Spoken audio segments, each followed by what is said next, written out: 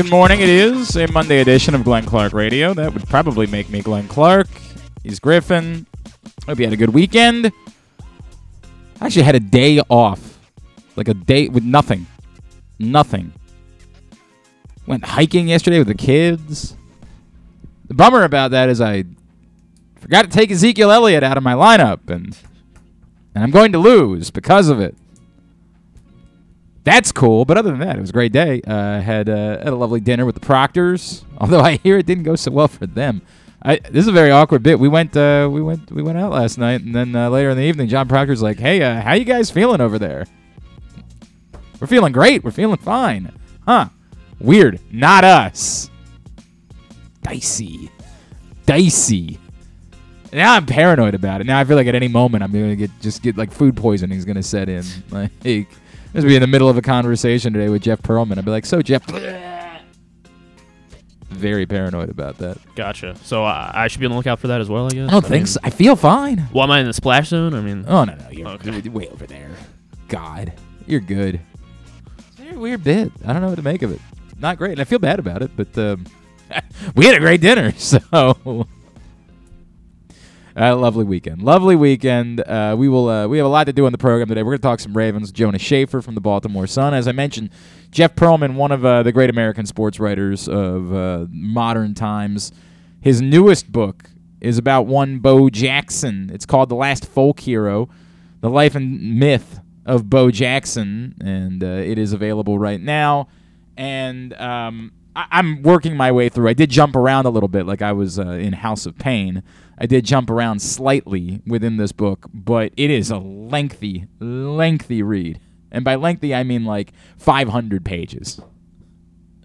So it's going to take me a while, but I have enjoyed it immensely. And the backstory, oh, you know what, I'll tell you when Jeff Pearlman joins us. It's a backstory of my actual involvement, which is extraordinarily minimal. I want to make that abundantly clear. Could not be less relevant, but it's cool for me. So we'll talk to Jeff Pearlman about that as well. It's also Monday, so of course, as he does every Monday, Jeremy Kahn will check in with us. That's all coming up on the program today. I want to get in today. Oh, by the way, today's show is also brought to you by the all-new Ginsu Kamado Grill. You will see it in action once again this Sunday. The Ravens return home, and you have the opportunity to go experience and sample the cooking from the all-new Ginsu Kamado Grill. If you stop by the Game Day Firehouse at the Firefighters Union Hall, 1202 Ridgely Street, just west of the stadium, not only can you sample the cooking, you can register to win your own Ginsu Kamado Grill, as well as $500 worth of grilling meats. As always, use the code TAILGATE at ginsugrills.com, and you'll save $100 when you order your own. The perfect ceramic home grill or tailgate for grilling, smoking, baking, searing, all kinds of food. ginsugrills.com. The code is TAILGATE to save $100. We're going to do first half pats on the ass and slaps to the helmet today. We're going to do both lists. So make sure when you tweet us at Glenn Clark Radio with your list, you identify which list is which. Right? I mean, I think we'll be able to tell. Like, I feel like if you put Justin Tucker on your list, we're not going to think that it's your slaps to the helmet. I think we'll be able to tell, but I would still go ahead and do it. So, again, it's for the totality of the first 9 games of the season. Both lists still have to play by pats on the ass and slaps to the helmet rules. They must include at least two offensive players, at least 2 defensive players. The fifth, as always, can be anyone you like. Another offensive player, another defensive player, special teams player, or a coach. As always, you will rank them from 5 to 1, with number 1 being your man of the half, or your Ravens MVP, or on the flip side, your anti-MVP. It's not hard. I believe in you. I know you can do it. Now, some of you decide to make it more difficult than it needs to be. I'll never understand that, but that is your choice. And that is the beautiful thing about this country is you have that option. You can screw it up if you'd like, but we're not going to share it. We're going to call you a cheater. That's the way that it goes. So cheater, pumpkin eater. So that's the very simple concept pats on the ass, slaps to the helmet for the entirety of the Ravens' first half of the season. Get us your lists at Glenn Clark Radio on Twitter. We will share them out. As far as a couple things that jump out at me, I had this moment this morning where the absurdity of how we treat league MVP jumped back out at me again. I knew it would be coming. I knew that after the Vikings beat the Bills yesterday, because I actually heard it. I'm trying to think of what I was listening to. I was listening to something on the radio after the game was over. A national show, I want to say, and the guys were on there like, well, maybe we need to start considering Kirk Cousins an MVP conversation. And as much as we snicker at that, I mean, we have to acknowledge the Vikings they have one loss. They just beat the Bills. Like, I understand the reason. And the secondary part of the reason is because we only allow quarterbacks to be considered for MVP. It's this hilarious bit that we do, and we've been doing for years, where we've just decided if you're not a quarterback, you don't get to be MVP. There's no way. And we justify it by saying things like, well, how could they be? How could anybody else? The quarterback is the most involved. No one is more involved with the football game than the quarterback is. So by definition of the word valuable, who could possibly be more valuable to a team than the quarterback is? It's reasonable, I guess. But as I pointed out that year with Stefon Diggs, it's also patently absurd. The first year that Stefon Diggs arrived in Buffalo, he should have been the MVP of the NFL because we all saw what the Bills were the year before, and then we saw what they were the year after. And there's one thing that changed. The arrival of Stefon Diggs. I would walk in. I would say, hey, did you guys watch the team last year? You guys see their numbers? You see their record? You see all those things? Okay. And you saw them this year, right? Yeah. Well, one thing changed. So where do I pick up my MVP trophy? We all watched the game yesterday. We all saw the same thing. Justin Jefferson won the football game. Justin Jefferson was by far the best player on the field. I understand that we are prone to hyperbole. I understand that we are prone to recency bias. But the people that are suggesting that's the greatest catch in NFL history, they might be right. It's hard. There have been a lot of great catches in NFL history. I don't know how many of them were greater. I don't know how many of them had the stakes that catch had. 4th and 18, game on the line against one of the best teams in football. I don't know that there is a better catch in the history of football than the one that Justin Jefferson made yesterday. But it's so far beyond that. It goes back to every conversation we ever have. My guy Cy was tweeting me about it yesterday. Really weird how this works. How we keep living in this fantasy world where the wide receiver position doesn't matter, despite the fact that literally every ounce of evidence we have couldn't scream it any louder at us. He made 9 catches yesterday. Next gen stats. I saw that. Yeah, he made 9 catches with under 50% catch. I'm sure he shouldn't be the MVP.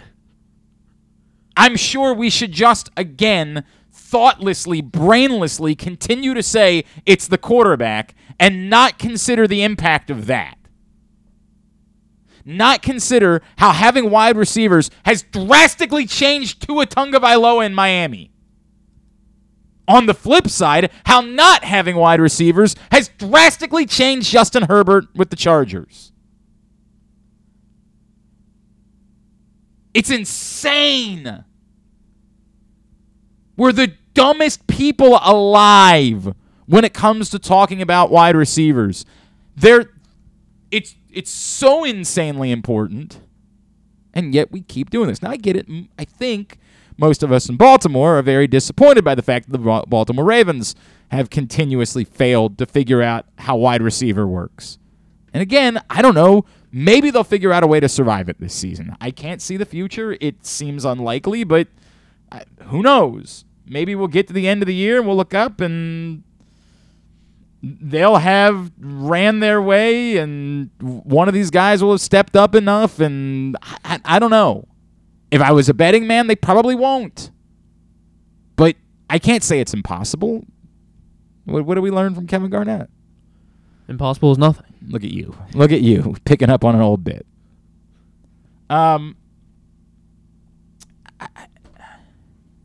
in a weird place. I'm in a weird place because I just keep seeing it constantly. I keep constantly seeing the value of the wide receiver position and how drastically it changes everything. Everything. And then it's tough to come back to a place where they continue to seemingly devalue it. It's a rough feeling. And I mean it when I talk. I guess, by the way, I don't even know who the favorite is to be an NFL MVP at the moment. Like, I guess it's probably still Josh Allen. I assume that, even though he threw, the last 2 weeks have been rough with the red zone disasters, I still assume that he's probably the MVP favorite just because he's Josh Allen. It is no longer Josh Allen. It is no longer Josh Allen. Yeah. It's flipped over to Mahomes. Mm-hmm. Mahomes, and then Jalen Hurts, and then Josh Allen. I guess you could say that because Mahomes has the least at wide receiver of those guys, that's why, he gets the nod. And, Patrick Mahomes, if he wins MVP, I'm not going to be mad about it. But it's unbelievable to me that we can't at least talk about someone who plays another position. The first non-quarterback that comes up on the list on FanDuel, Tyreek Hill, 75-1. There's a great argument for Tyreek Hill, by the way. He won't win it, but there's an argument for it. There might be a better argument for Justin Jefferson, who doesn't show up until 13th on the list at 100-1 odds. Same odds as Daniel Jones. Come on. No offense to Daniel Jones. He's played well. I'm not trying to trash Daniel Jones. He's been fine. But this is, I'm not. It's not FanDuel's fault. All they can do is reflect the way this works. It's the absurdity of how we refuse to consider the value of other positions and what it does. And again, somebody's gonna say, "Well, what about the best linebacker?" It's fine. Have those conversations all you want. I'm not. This one is particularly hilarious because we have multiple layers of evidence of how much this position impacts everything, and yet we just don't want to talk about it. It was infuriating for me thinking about it, considering that. Otherwise, and also considering picks. Otherwise, a pretty decent day of sitting around watching football. A couple of overtime games. It was an entertaining day of football. I'm still not sure how good the football is. This game, for the most part, was very good. There was the disasters. We have to conclude the fact that the Vikings still needed an absolute miracle. If Josh Allen could just fall forward, the game's over. It's weird the way we discuss it. I'm not trying to say that results don't matter. Results matter, and they matter in particular for how you set up for the postseason. But the results don't really I understand the Vikings won the game on the road. I'm not certain that I can tell you that I think the Vikings are better than the Bills. Aaron Schatz tweeted about. Can you pull up Aaron Schatz's Twitter, because he tweeted about this, that even the post-game win expectancy, which is always interesting to me because it was why it was the Football Outsiders, despite the fact that the Ravens were 3-3 a few weeks ago, still had the Ravens as being the third best team in the league. And we were all like, really? What is that? And the way he attempted to explain it is, independent of the results, the actual things that occurred in the game, who did we expect won the football game? You have the tweet? I believe so, yes. Okay. So after the game, 98.6% post-game win expectancy. What was it? Say it again. 98.6. 98.6. So based on the splits of the game, they expect Buffalo to win over 98% of the time in that situation with those stats. And that's probably about right. That's the reality. Now I get it. You don't go back and change it. You don't go back and say, well, because of that, credit Buffalo with the win instead of Minnesota. That's not how football works. It's not how anything works. That's not how any of this works. But it matters. It does matter in how we look at a team. A couple people trying to come for Josh Allen yesterday. Look, I'll tell you what. If the Bills want to go ahead and ship Josh Allen off, I think literally just about everybody else in the NFL would be happy to have him. I mean, my God. You're doing the bit where nobody's good. If anybody ever makes a mistake, they're not good. Trust me, it was a bad interception. It was terrible. I mean, I have no idea what he thought he saw. It was wretched. A wretched interception. But come on, man. What are we doing? It was a lovely day. Lovely day of watching football. Had a lovely... I think everybody who went to Navy Notre Dame was probably entertained. I think that it was a bummer that Navy fell behind by so much that ultimately even a stirring comeback in the second half. I'm right about Navy today, by the way, at PressBoxOnline.com. Even a stirring second-half comeback could not, save them, was not quite enough. I'm glad there was major college football being played in Baltimore. I want more of those. I know we do have a future Army-Navy game on the slate for Baltimore. I like it.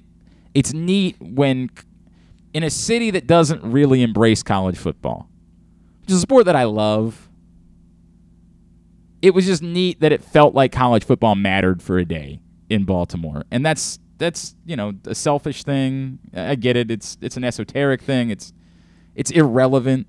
But it was just a neat feeling that people cared about college football in some sort of way.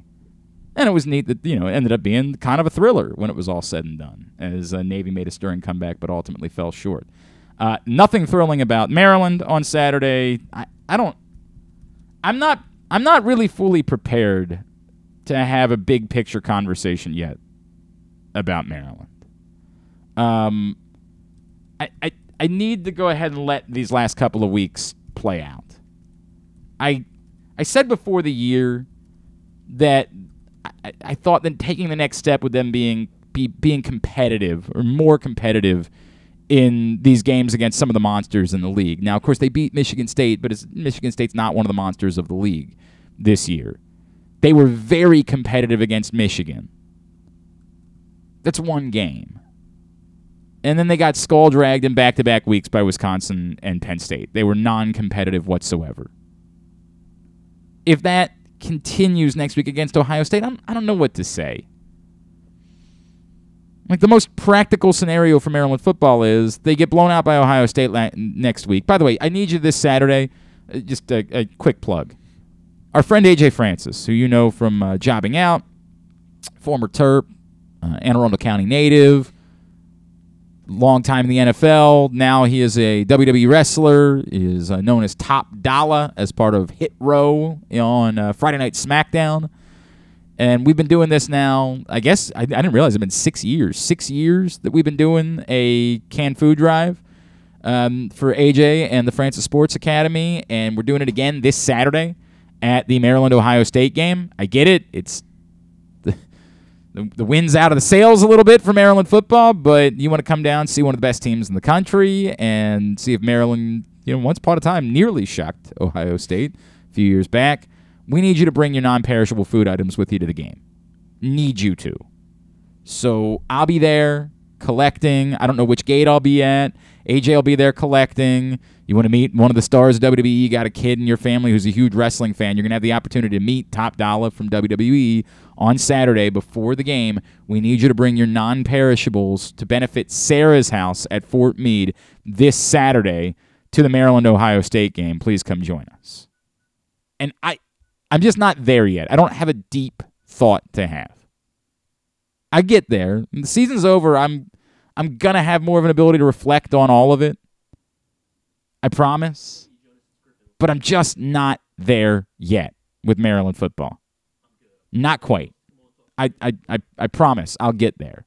Just not fully sure how I feel about it at the moment. I do know, again, this Saturday, very important. 6th annual AJ Francis canned food drive. Come down. Your boy will be freezing. Of course, it will be miserable. Did I see snow in the forecast at one point this week? Of course, it's going to be miserable. I think they've been saying that. Yeah. God. I don't know when, but layer up. Bring out your non-perishable food items this Saturday.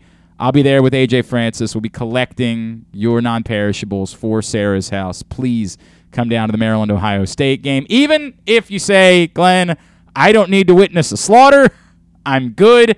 Just stop by beforehand. Maybe enjoy a nice tailgate. Go home afterwards. I understand. The more important part is we need your non-perishable food items to help out Sarah's house. So please come down as AJ and I and his family. We will be collecting them on Saturday at the Maryland-Ohio State game. All right, let's switch gears. Let's talk a little Ravens coming out of the bye. Joining us now, one of our favorites. He, of course, Baltimore Ravens beat writer for the Baltimore Sun. He is our buddy, Mr. Jonas Shaffer, and he's with us now here on GCR. Jonas, what's going on, pal? How are you? Good morning, man. How's it going? Everything's all right. You able to do anything? You get away at all? No, just slept a lot, watched some Dairy Girls, normal Wait. Are you a big Dairy Girls guy? Is that Love Dairy Girls. I didn't know that. All right, sell me on Dairy Girls. I've never watched. I'm interested in the time period, which I think is cool, and it's just good dialogue, great characters, easy to binge. I cried in the first season finale, cried in the second season finale, and I'm working my way through the third and final season right now. Okay. So I'm excited to see just how many tears I'm going to shed. All right. I can't. There's a small part of me that thought at first you might be doing shtick, but I think you're actually selling me on this. That like you legitimately. No, it's a very, very funny show. All right. I am willing to give a look-see. I'm willing to take a look. All right. I'm going to ask you the question that I've been trying to figure out an answer to, and I know there's no actual answer to it, right? But I just want to have a discussion. The Ravens play really well over the last 6 quarters. The last 2 games, they have dominated time of possession, over 38 minutes average between these last 2 games against the Buccaneers and Saints. They've gotten back to what I think we thought their identity is supposed to be when you have a Greg Roman offense. The question eternally is the same thing. Is this good enough to beat the best teams in the AFC as you get to the end of the season and into the postseason? I don't know. I don't know, man.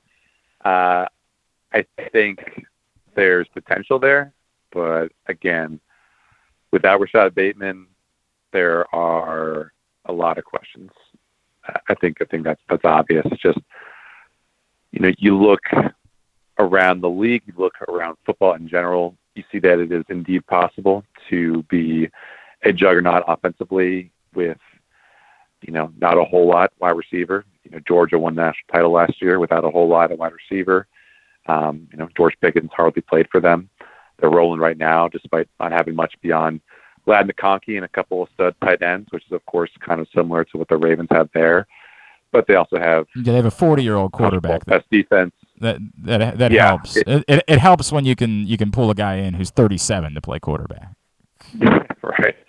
And they also just have a defense that's elite, and we think the Ravens can get there, but we don't know. So, again, you go into the playoffs, and I think we're all assuming that the Ravens are going to get there, probably with, a top 4 seed. And it just becomes about, matchups and what kind of, how many times the ball will bounce your way. And obviously that hasn't happened. The Ravens, in the Ravens' favor the past couple of years. It happened against Tennessee, but even that was kind of a struggle. So it's going to be interesting to see just what changes they think they need to make. It's going to be interesting to see if they made anything too gradual and anything too grand in terms of just the scope of their offense. I doubt we'll have to see it this weekend because they, I think, are favored by 13 points against Carolina. So why bother showing your hand in any kind of way against a terrible, terrible team like that?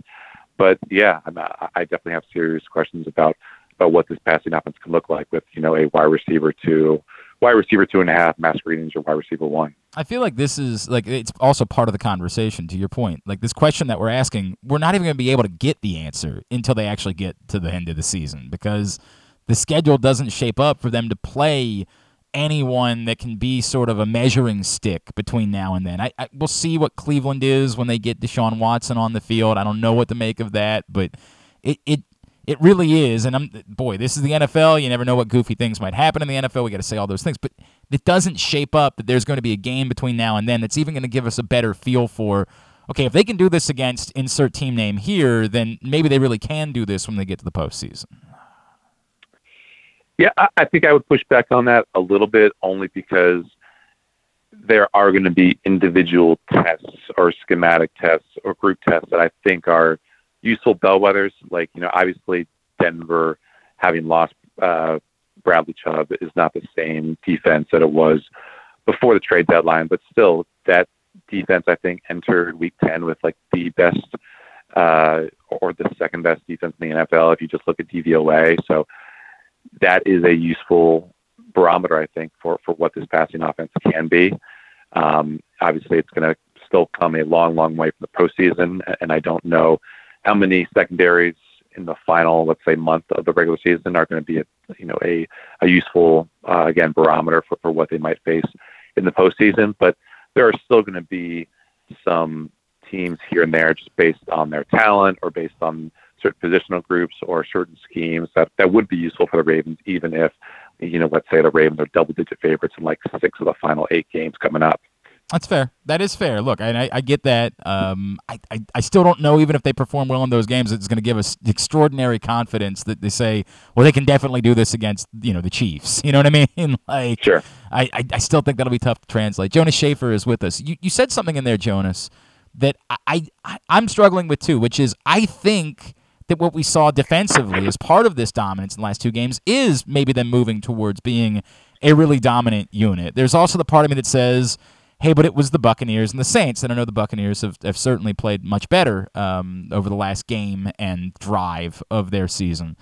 I'm still not sure yet what to make of. Do you independently say, ignore this, you're overreacting to 2 games against lesser opponents, or do you say, hey, look, the totality of what was already a strong secondary that's still slated to get Marcus Williams back, now Justin Houston playing out of his mind, one of the best stories in the NFL, and the addition of Roquan Smith, they really do have a chance to become a truly dominant type of defense.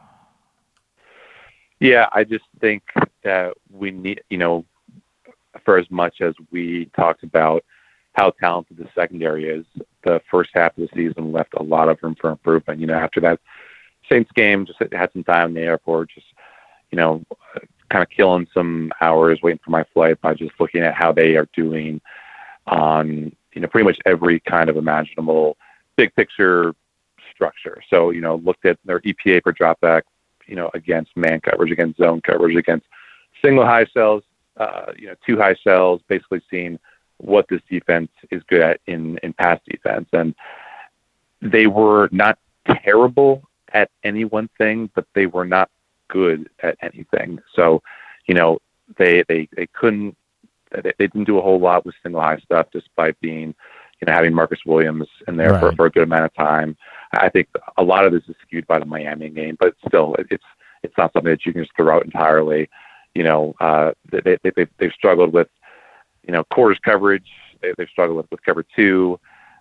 They've struggled with, when they try to blitz players, quarterbacks. They struggle when they haven't tried to blitz quarterbacks. And, a lot of that is just Marcus Peters not being the kind of Pro Bowl level form that we saw before he tore his ACL last year. A lot of it is Pepe Williams getting picked on routinely, and the Ravens, maybe not until recently, with the emergence of Carl Hamilton having an answer for that nickel spot.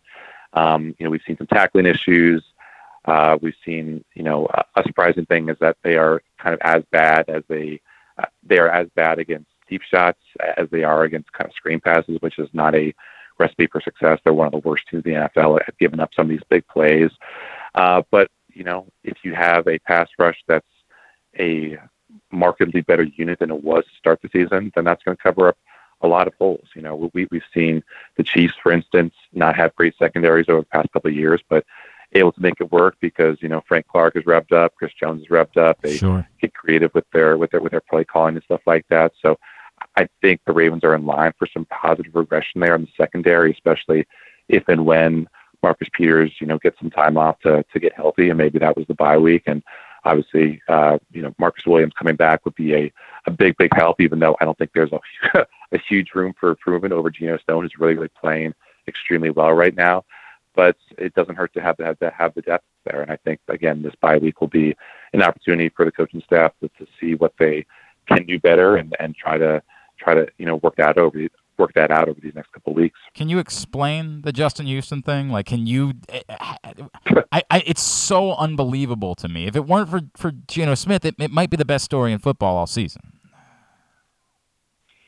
Yeah, I think a lot of it is just him being able to be in the right place at the right time. And that's going to sound like a slight, but it isn't. He's just, they set up a lot of stuff, with these pass rush games for him, and he's able to do a great job of it. I mean, if you go back and watch his sack montage against New Orleans, one of it was just, one of the sacks is Patrick Queen beating the Saints for right guard and Justin Houston being there to clean him up.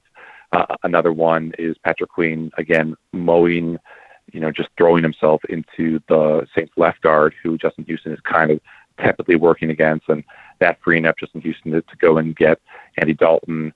And then I think that the final one was obviously him meeting Calais Campbell at the quarterback on what was probably his best pass rush of the night.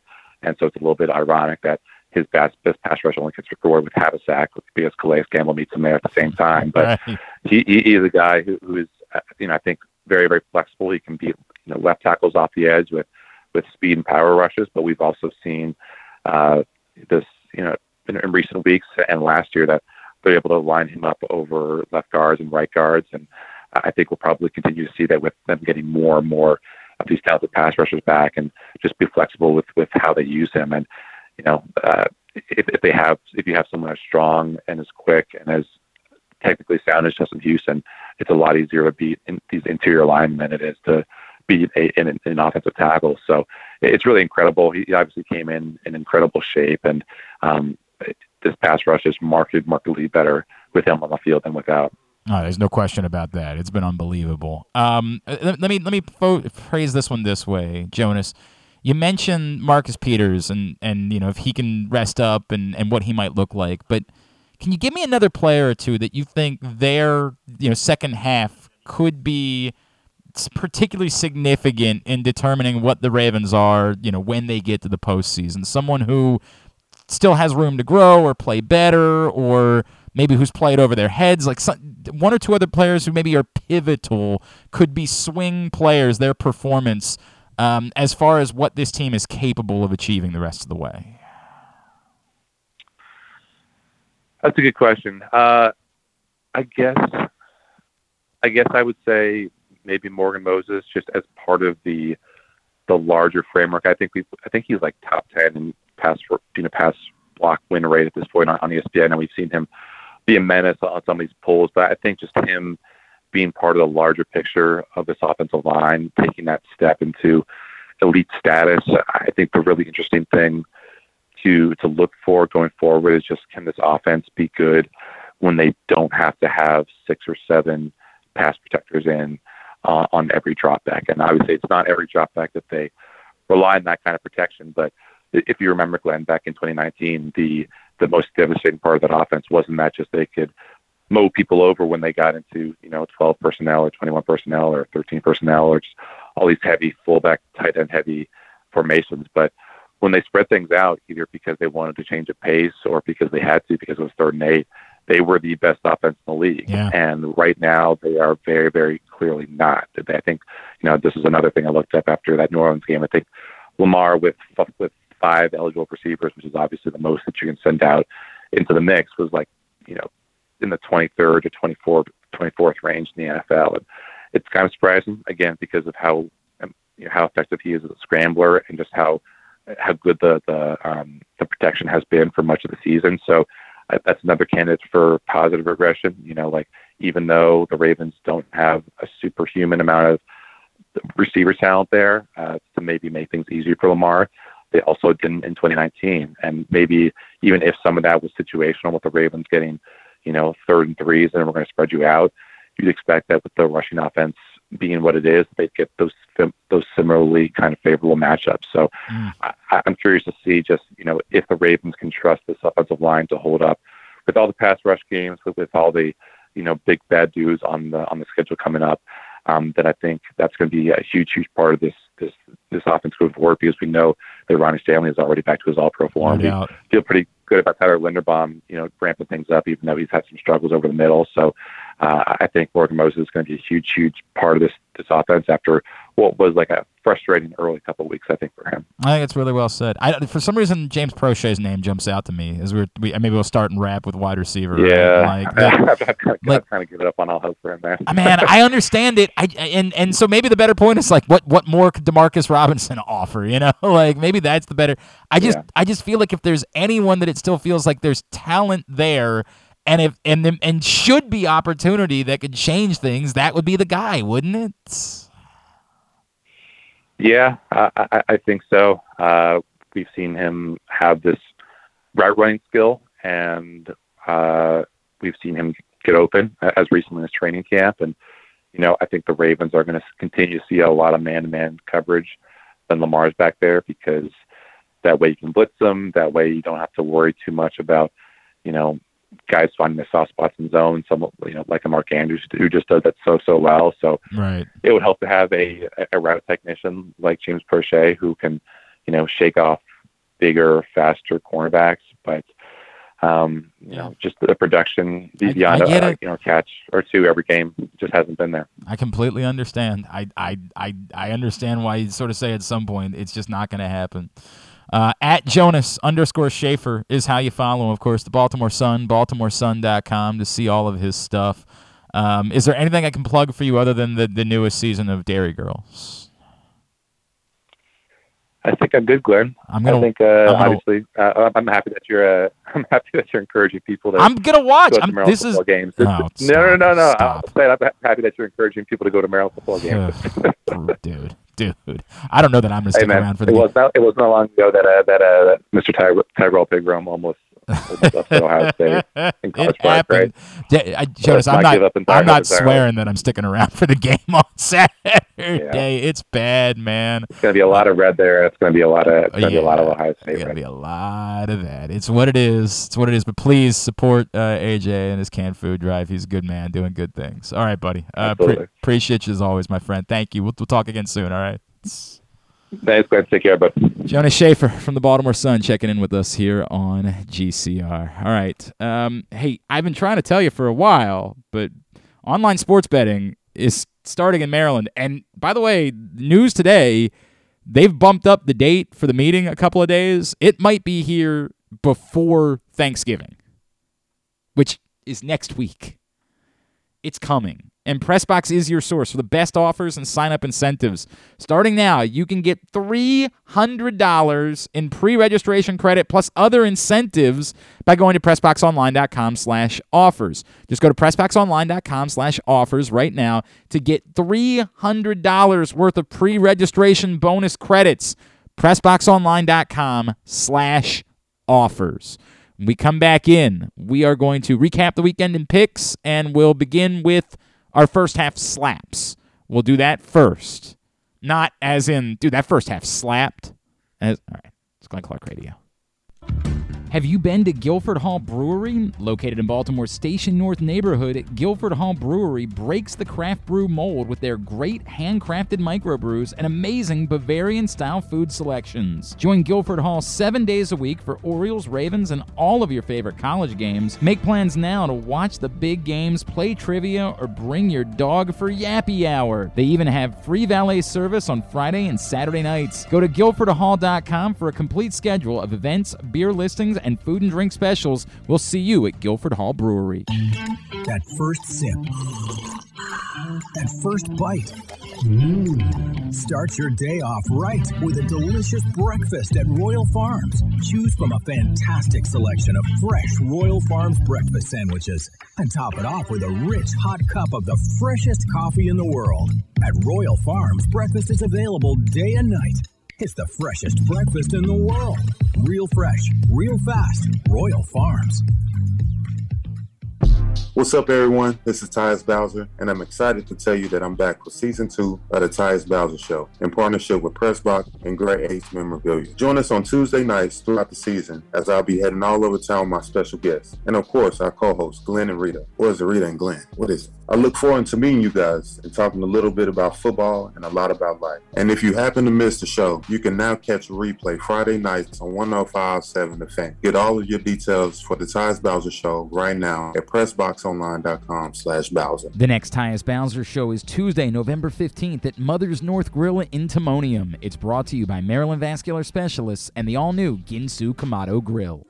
Sports betting has come to Maryland, and we're ready to help you win some money. Tune in for Simply the Bets every Tuesday morning at 11:40. FanDuel Sportsbook GM Leon Twyman and VSiN's Aaron Oster join the guys every week to give you all of the info you need and offer you a few winners. And every other Thursday at 11:40, tune in for Weekend at Bookies as Andrew Stecca and Alloy Sports' Brad Kronthal help make you some money for the weekend. So come win some money with us on Simply the Bets every Tuesday and Weekend at Bookies every other Thursday. Brought to you by the FanDuel Sportsbook at Live Casino and Hotel Maryland. Listen at PressBoxOnline.com/radio. Watch at YouTube.com/PressBoxOnline. Glory Days Grill's Oktoberfest menu is now running. It's one of their most popular seasonal menus all year. It features the chicken schnitzel, the Oktoberfest Brewer's Platter, the Brewer's Sausage Sandwich, the Bavarian Burger with a pretzel bun, the Cheddar Ale Soup, the Slam Dunk Pretzels, and the Apple Cobbler. All of these meals pair well with Oktoberfest beers and Angry Orchard on draft. Dine in or order online at GloryDaysGrill.com and pick up your favorites to take home. Glory Days Grill, great food, good sports.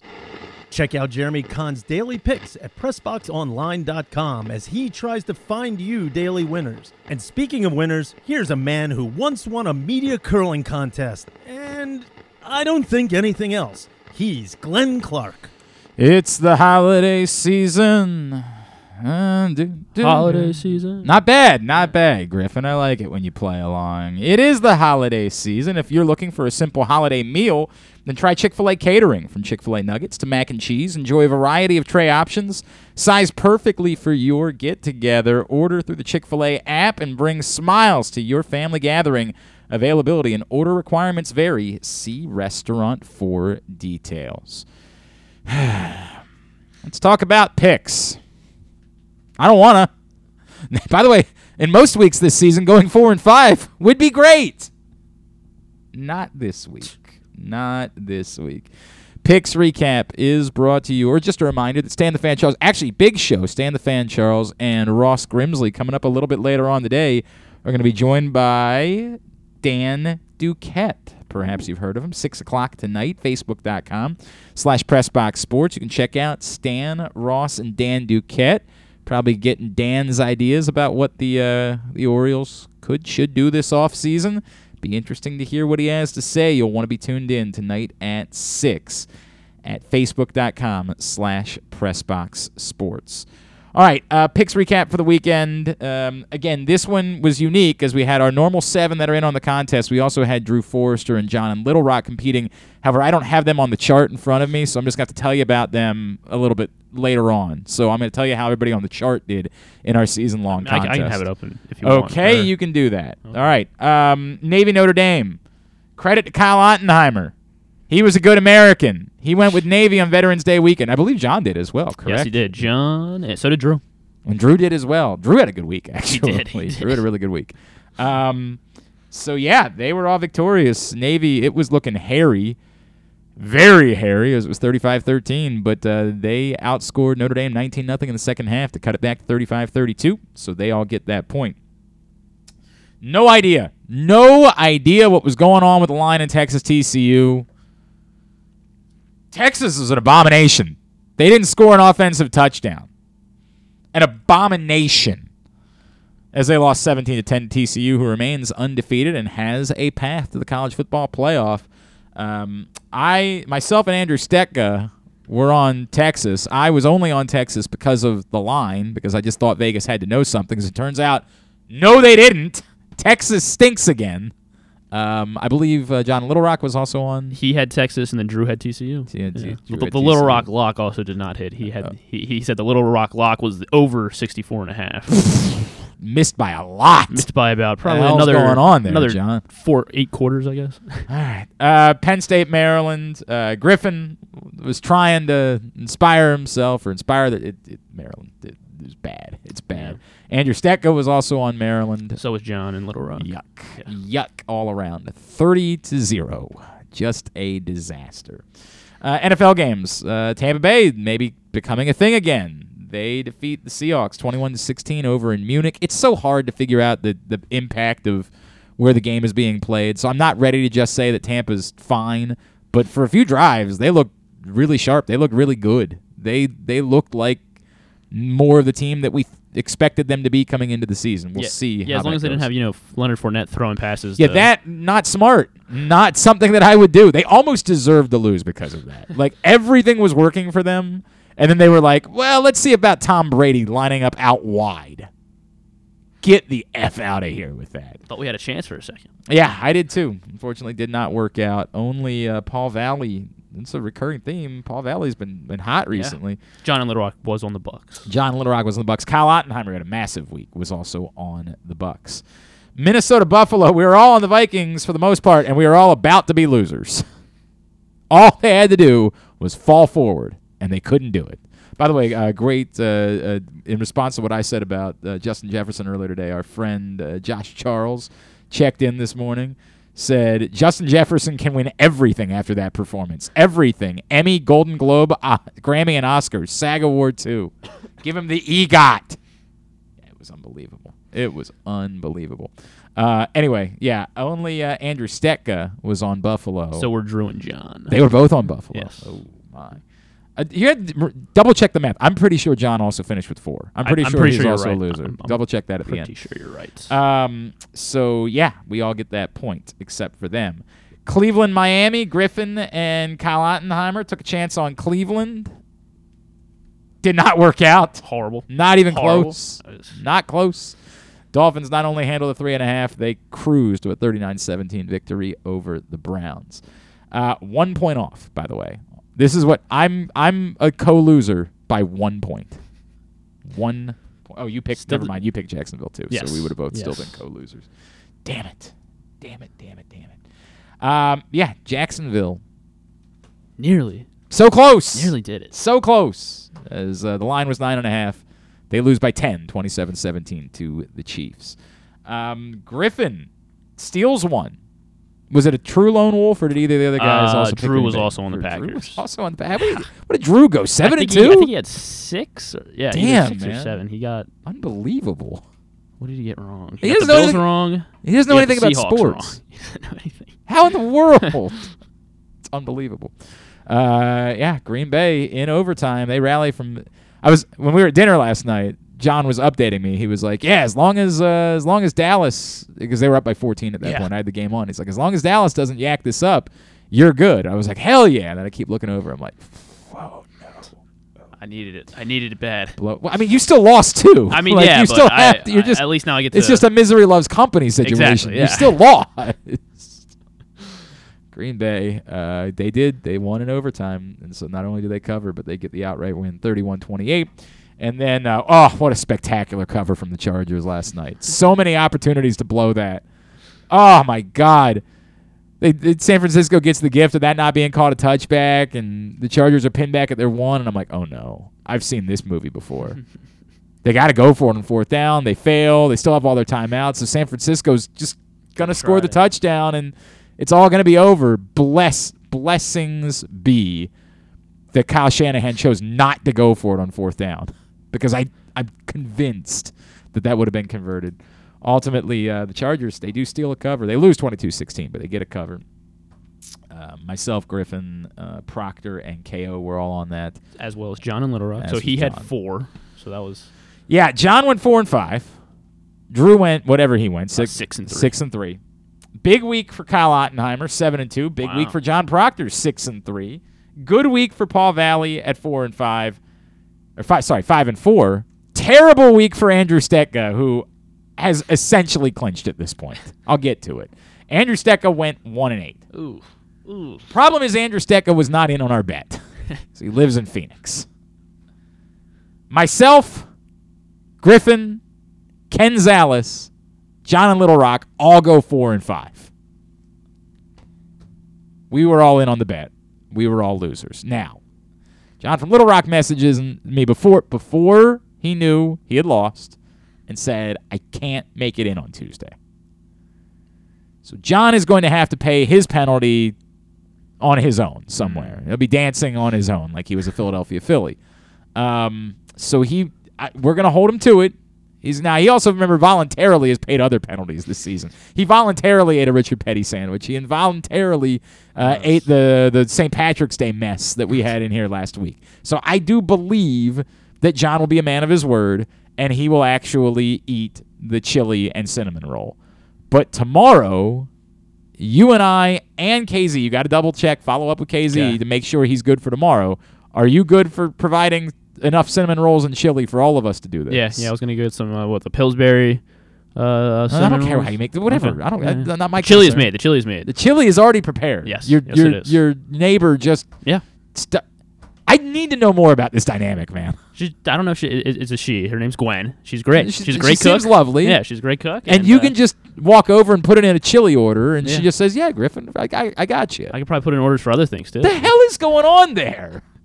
Really close family friends. That's very weird. All right, well, Works out. that's Works out that she lovely. makes good chili too. So we will have that tomorrow. If you got to double check with Ken. If for some reason Ken can't do tomorrow, needs to do another day, then let's all try to do it on the same day. Let's not have you and I, and then let's double check and re-coordinate with Ken. It would be great to see Ken do it by himself.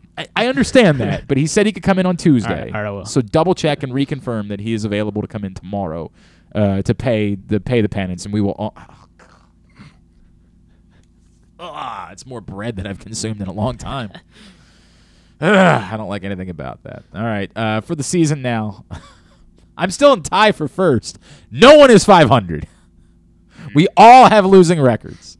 Myself and Paul Valley are Paul now tied. making the jump. Unbelievable run from Paul. We're now tied atop the table at 46 and 47.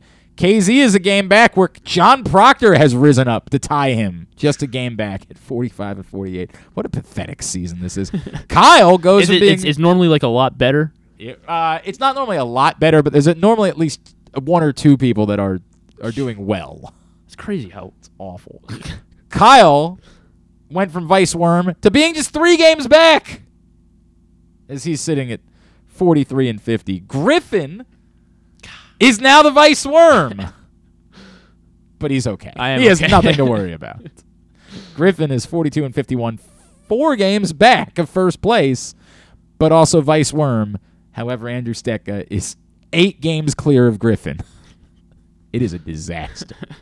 This man is going to have to fly across the country for the 3rd time in his life to do something truly terrible. He looks like he's going to be the one. 34 and 59. How, Sway? Still a lot of season left. If you say so. If you say so. Oh, God, it's brutal. I got to make sure I don't get complacent over here. Don't do that. All right, that's where we are picks wise. Let's quickly go over slaps. Our first half of the season slaps to the helmet are brought to you by Guilford Hall Brewery, 1611 Guilford Avenue in Station North. An amazing place. Incredible Bavarian-inspired menu, delicious beers, craft beer selection, including the lovely Guilford Hall Lager. Also, always events going on, Yappy Hour, live music, trivia, all sorts of things. Find out more, guilfordhall.com. Truly a gem in our city. Again, for the entirety of the first half. And also bear in mind, it is important because it's going to pop up with number 5. My number 5, I do feel like is trending in the right direction. But still, as I look at the first half of the season and whose struggles were significant, I can't ignore Kyle Hamilton on the list. I like where Kyle Hamilton is. I like where he's going. I think Kyle Hamilton is becoming more of the player that the Ravens thought they were getting. But when you draft someone that high, the expectation is they come on the field and they make an impact very quickly. And it just took a little while for Kyle Hamilton to get there. So I don't think Kyle Hamilton will end up on my end-of-season slaps list, but for now, Kyle Hamilton's on the list. He's number 5. I was kind of struggling, at least offensively, trying to find guys. So I went with Rashad Bateman as my number 5. I mean, I know now he's done, but I still think like he just wasn't really being as dynamic, I think, as we expect him or need him to be when he was healthy. I think he still had some drops, and now he just can't stay on the field. So I have Rashad Bateman as my 5. Okay. And then I did have Kyle Hamilton as my number 4 as well. Same reasons. I think he is, taking strides in the last couple of weeks, but still he was almost a liability early on in the season. He wasn't even they weren't putting him on the field just because of they didn't trust him. Yeah, correct. My number 4 is James Prochet. And I get it. You could say, well, he hasn't had the opportunity to. They needed James Prochet to be a football player. And at this point, there's no reason for us to think that James Prochet is a football player. I hope that changes. We were just talking about it with Jonas a minute ago.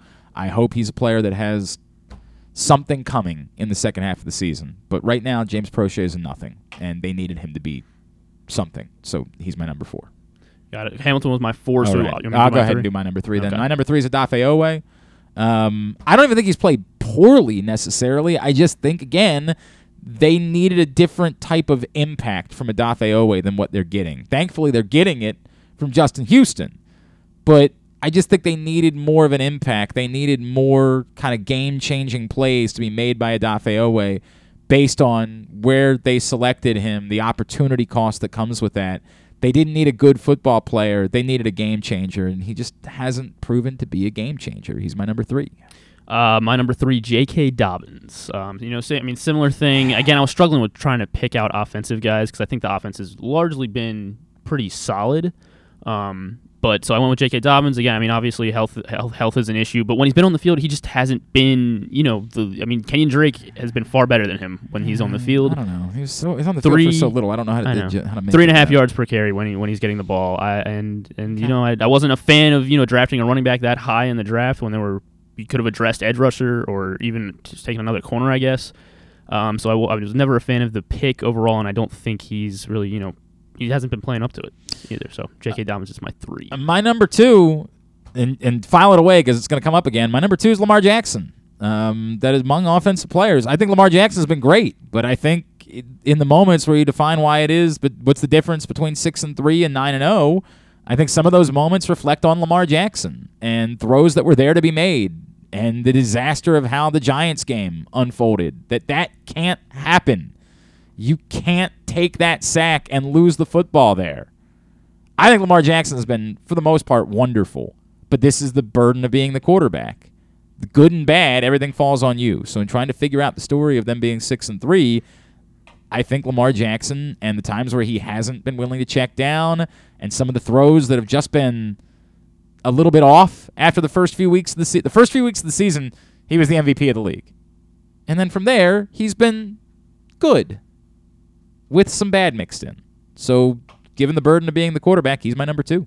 My number 2 was Odafe Oweh. Same thing. I mean, he's just an underwhelming first half. You expect him to make, be an impact player, a game changer when he's a first-round edge rusher, and he just hasn't shown that. Hopefully, reinforcements help him, give him, I guess, less to deal with coming off the edge. But underwhelming, disappointing. I think first half from Odafe Oweh, and then my number 1 was Lamar Jackson. See that? I can't believe you left this guy off your list. I can't believe Marcus Peters isn't on your list. Really? For slaps? Oh my God, Marcus Peters, outside of a couple tackles, has been brutal.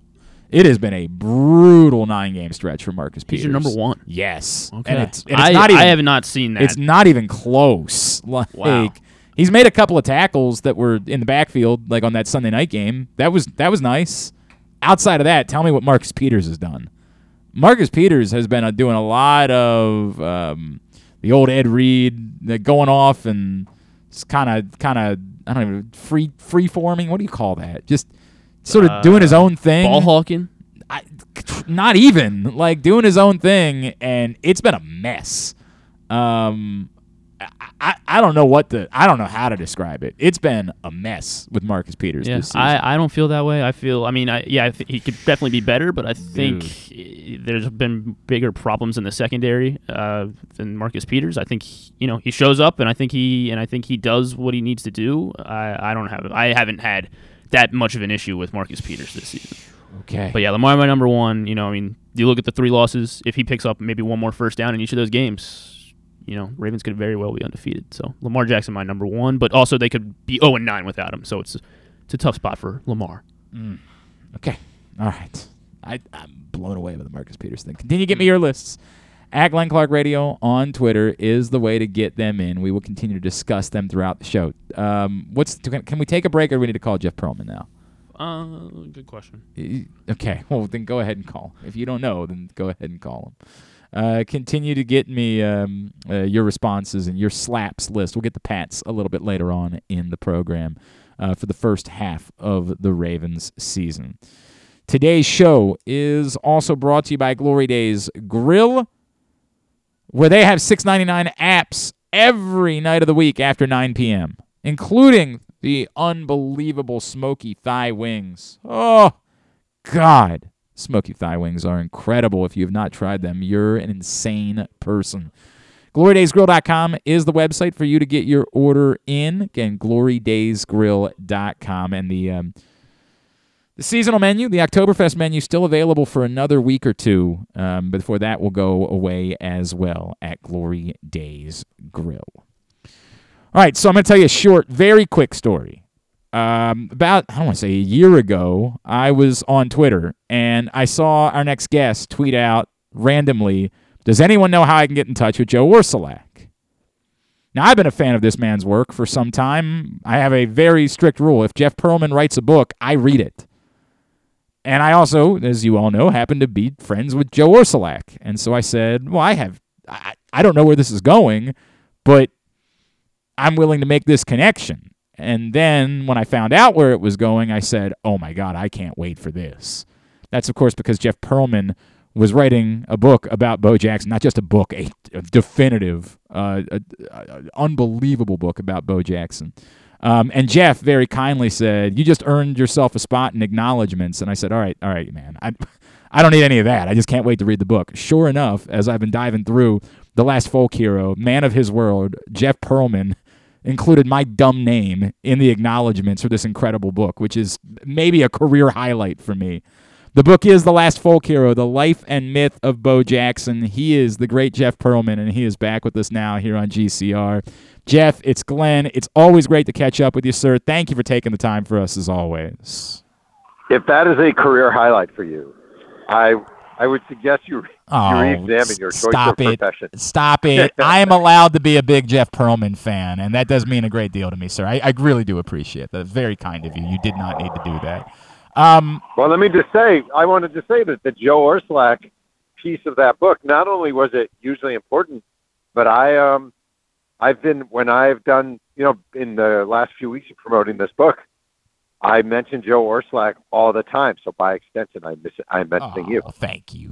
You know what's funny about it too is I don't want to give everything away in the book, but the complete almost no sell from Joe Orsulak about the moment is incredible. And Joe and I, of all the things, we'd never talked about it. Him to be like, yeah, I didn't even realize that it was me as I was watching the highlight years later. It's unbelievable. Yeah, it's really crazy. I mean, for people who don't know, it's the famous clip of Bo Jackson climbing the wall. That took place in Baltimore Memorial Stadium. And the guy who hit the ball was your friend Joe Orsulak. And when I reached out to him to ask him about it, I sort of expected him to be amazed and have details. And he didn't realize until 10 years later that he had hit the ball because so funny. that was the ball he hit because he put his head down and kind of looked at the first base coach. And by the time he looked up, Bo Jackson was just running with the ball.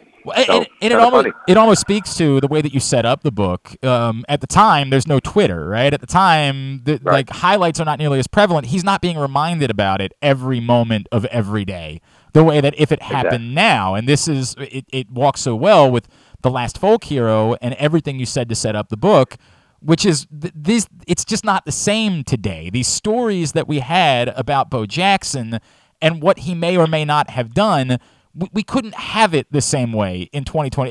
If somebody said, well, this kid, 14 years old, this is Bryce Harper at 14, hit a 500-foot home run. Well, we've got video now that either proves or disproves that of everything. We're filming everything that occurs. We can't have the stories the same way at this point.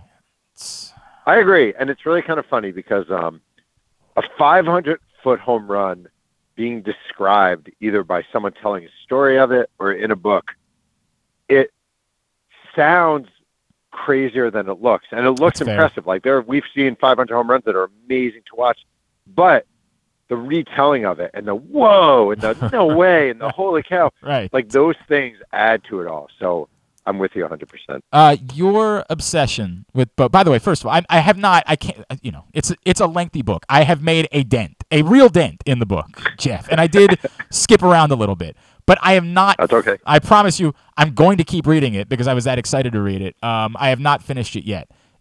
Your passion for this project is overwhelming. The story about the brick really speaks to how much you care about it. When, why, where, your interest in doing something this meaty about Bo Jackson? I mean, in a way, organically, it starts when I'm a kid and I'm growing up in Mahopac, New York, and I have the famous Bo Jackson poster hanging on my wall, the ball player. And it's hard to explain to younger fans, I feel like, but like when I was growing up, there were singular athletes who became a part of a national discussion, and they almost represented the sport for that year. Like Bo and Herschel were iconic figures in national sports, and I was a kid growing up in New York, so those are deep South athletes, but they were iconic. They were on the cover of Sports Illustrated, and you'd see them playing these nationally televised games, and they were just gigantic. And there wasn't social media distracting our attention in a million ways. So that's when I first became aware of Bo. And when I was finishing my last book, which is about the Shaq Kobe Lakers, I just really, I love nostalgia. And I just kept thinking about how there has not been a definitive Bo Jackson book, how there's so much mystique about the guy, so much mystery about the guy. He came, he went, he vanished. It's not that much different than writing about a famous person who died young, like a JFK or a Tupac, where all of a sudden they came, they dominated, they did something huge, and they vanished. And he vanished because of injury, but he still vanished. So I thought that was really an interesting factor of it all. Jeff Pearlman is with us here on GCR. Again, the book is The Last Folk Hero. We're going to link up to it on our Twitter account, @GlennClarkRadio. The way that you're talking about it feels like the subtext, and we'll get more into it, is there's a real chance that this was the greatest athlete of all time. And it's hard to be able to explain that, to your point, to someone who's young. They say, well, Deion played 2 sports. He's in the Pro Football Hall of Fame. Like, wouldn't that? It's hard to explain why it is that for so many people there is a real argument that Bo Jackson is the greatest athlete that ever lived. Can I make my argument for you? Sure. Okay, here's what I tell people. All right, Bo Jackson's from Alabama, and he went to McAdory High School. And Bo Jackson set 5 individual state track and field records. Right. In high school, he stole 90 of 91 bases. He set a single-season national home run record with 20 in a season. He won the Alabama State Decathlon Championships as a junior and a senior. His senior year, he did it without ever taking off his sweatpants. He sprained his ankle midway through, was far enough ahead in the decathlon that he didn't have to run the final event, the 1500, which he hated doing. He was drafted in the second round by the New York Yankees. Probably would have been the first overall pick, except that they were afraid he was going to go to college. He shows up at Auburn, and he runs a 4.13 40. He wins the Heisman Trophy. He's the number 1 pick in the NFL draft. So he would have been the number 1 pick in the Major League Baseball draft out of high school. Then he's the number 1 pick in the NFL draft. He shows up with the Raiders after winning the Heisman and after playing Major League Baseball. He runs a 4.17 40 in pads on grass with the Raiders. And one more little thing is when he's with the Kansas City Royals, he makes his Major League debut, and his first hit, he beats out an infield single to second, and he clocks it at 3.6, which is the second fastest ever recorded time from home to first by a right-handed hitter. Like, what? Oh, and he could have been an Olympic sprinter. Sorry. And he did all this at 230 pounds. So, like, he was faster than Tyreek Hill, wearing pads, and he was 40 pounds heavier than Tyreek Hill. Yeah, but other than all that, I mean, Other than that, he sucks. Overrated. Yeah, right. My God, when you put it that way. And by the way, what makes it all the more fascinating, as I was reading about the early years, is he didn't even like practicing. Like he wasn't even trying to get better. He didn't like being in the weight room. Like he was just insanely naturally gifted. Yeah, he didn't like swimming. He didn't like weights. He would do that thing where, like, he'd be Auburn, they'd have weight days, and he'd be sitting in the weight room, and a coach might poke his head in, and all of a sudden Bo would lift a bar twice, and then the coach would leave, and he'd be like, okay, he's gone. I'm good.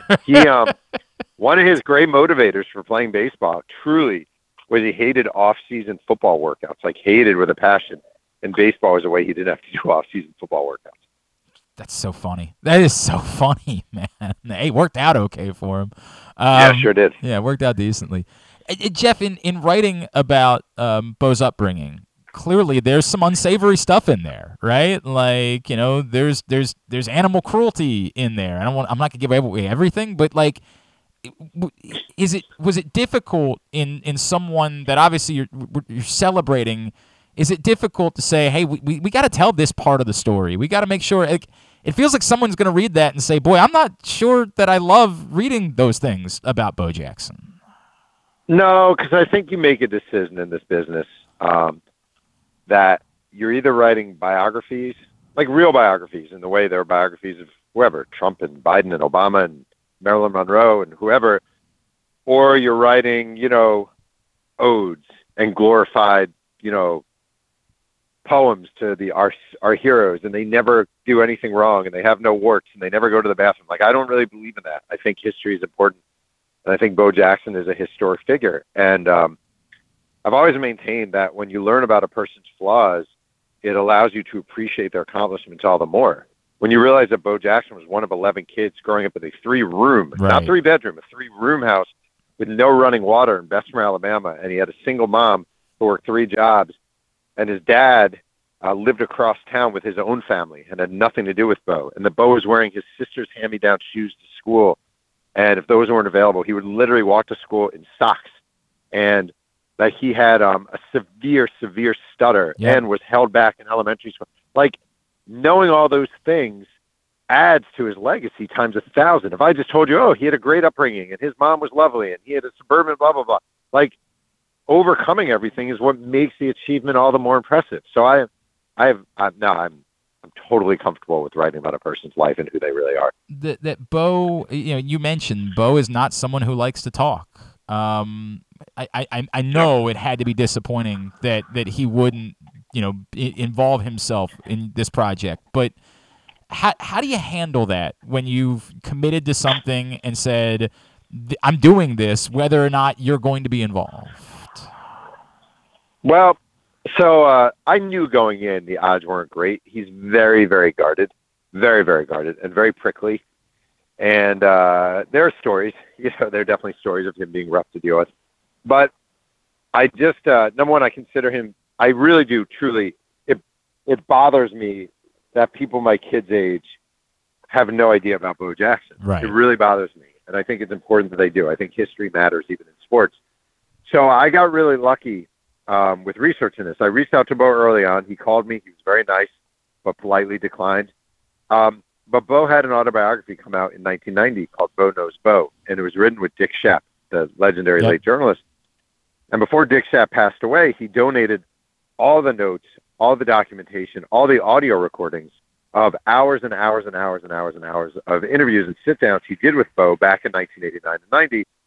And it turns out all that stuff was available in the basement of the Auburn Library and had never been listened to since this came out. So I acquired the material.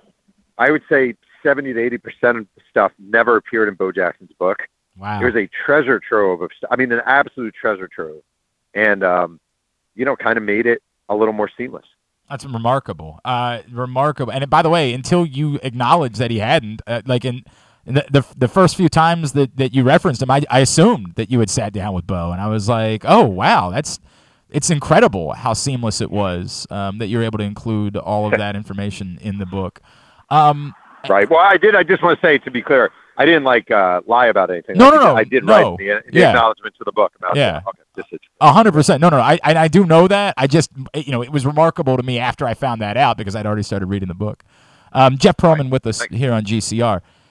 Jeff, I asked this question. We've seen other high-level athletes. We've seen the Kyler Murrays of the world, right, who could have played either sport. Will this ever happen again? Will we ever see this, or is specialization at this point? There's just no way. Like, there's no way that we'll ever see an athlete compete at such a high level in multiple sports at the same time.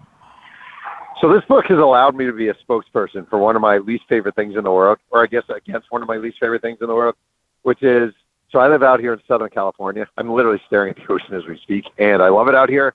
But if you're a kid in Orange County, California, and you're 7 years old, and someone finds out you have a good arm, you're going to play your baseball season, and then they're going to say, let's say little Jimmy wants to play basketball. They're going to be like, little Jimmy, we should get you working with fill-in-the-blank instructor who charges $500 an hour. Maybe he pitched for AAA Walla Walla long ago, and we're gonna give you less. You forget it. You should focus on baseball. Yep, year-round. And then we're going to hook you up with this training facility. It's going to be great. And the kid's having, he has a torn labrum at age 14. And Bo Jackson, I wrote about Brett Favre in a biography. I wrote about Walter Payton in a biography. Those guys grew up beating the crap out of each other in Kill the Carrier, playing pickup hoops in their driveway, finding a field and playing. And that's how they developed as athletes. And we don't do that anymore at all.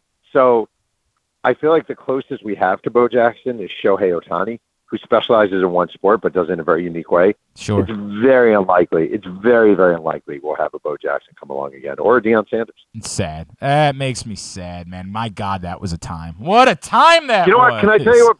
I'll tell you what bothers me the most, honestly, and this is as a parent. We're robbing these kids of. You're only a kid from 0 to 18. That's it. And we're robbing these kids of some magical times in their life, all in the name of maybe one day my kid will get a cup of coffee in the major leagues. It sets an abuse of kids. It really bothers me. I don't blame you. I don't blame you at all. Let them live. Let them have fun. I am completely in agreement. Jeff, before I let you go, I think I told you, as much as I loved Showtime, I truly enjoyed the show. I thought the show was entertaining as hell. I thought it was wildly funny. My guy Delonte D'Souza is wonderful in it. A Baltimore native playing Michael Cooper. Did it bother you, any of the pushback, or were you able to say, dude, I don't care. This is objectively a good television program. You guys can be as mad as you want about it. All right. So first of all, Delonte D'Souza, Baltimore's own, is one of my favorite people of all time. He's awesome. And he's one of my favorite. I love everything about him being in the show, and I'm not just saying that. My wife and I, we want to adopt the guy. He's so loving, so warm, such a nice guy, such a smart guy. You know who his acting coach was? I do not. Prop Joe. Robert Shue from The Wire, Prop Joe, the legendary Prop Joe, was Delonte D'Souza's acting coach. I did not know that. That's awesome. All right, that's so there you cool. Go. I just love. He was flipping houses 2 years ago. It's amazing, his story and his rise to play Michael Cooper. He's so good. But to answer your question, this is what I always say.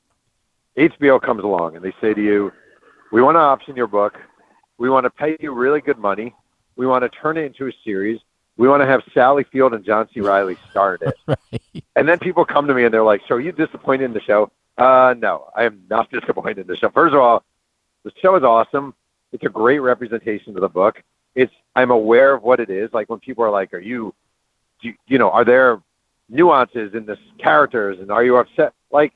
It's not a documentary. Right. It is for entertainment. They take leaps, as did Rudy, as did Friday Night Lights, as do all the sports entertainment.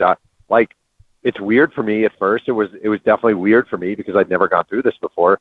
But it's been one of the greatest experiences of my life. So I'm totally thrilled with it. And the product is so good. It's just such a wildly fun television program, man. Oh, it's so good. I agree. Thank you. As always, what's next? I cannot say, but I will tell you. I can't say because I'm paranoid, but I will tell you it is Baltimore related. Ooh. Well. maybe the Joe Ursulak story. Don't call me Joe. The Joe Ursulak story. My man, I love Slack. He's such a great dude, and he's so like prototypical of guys of that era. Like he's exactly what you would think that he would be. He was also just really funny. He's like, yeah, I didn't even know I hit that. I was like, what? Dude, he's like, yeah, I didn't know. It's so That's great. awesome. It's a great story. At Jeff Pearlman on Twitter. Again, The Last Folk Hero, The Life and Myth of Bo Jackson. It is available right now. Jeff, always appreciate you, man. I truly enjoy the book. Thank you for taking the time for us as always, sir. Oh, thank you so much. Take care. Jeff Pearlman checking in with us on GCR.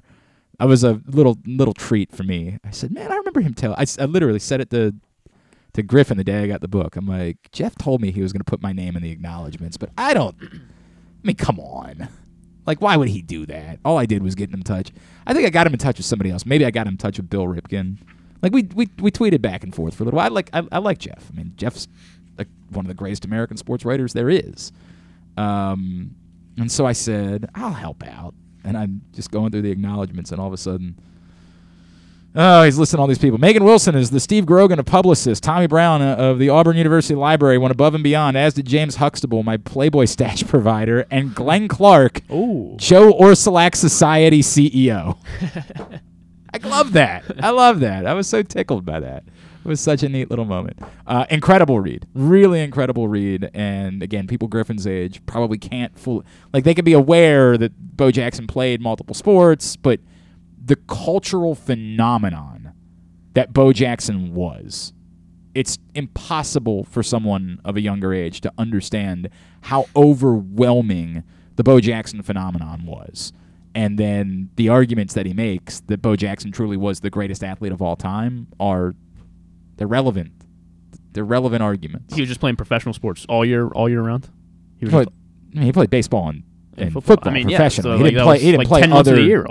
Well, yeah, I mean, sure, but I like, again, you could point out that Deion Sanders did the same thing. Deion Sanders famously, of course, played in an NFL game and dressed for a baseball game on the same day.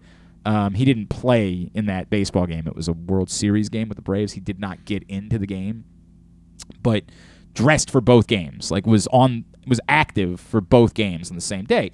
And so you could say, okay, well, what makes Bo Jackson greater than Deion Sanders? And that's what Jeff Pearlman was trying to, just argue for when he talked about his accomplishments in the decathlon and track and field, and how. By the way, it's not just that he was, a hitter. When he was pitching in high school, he would routinely strike out 15 guys and throw one-hitters, and he didn't even want to pitch. He had no interest in pitching. He didn't want to do it.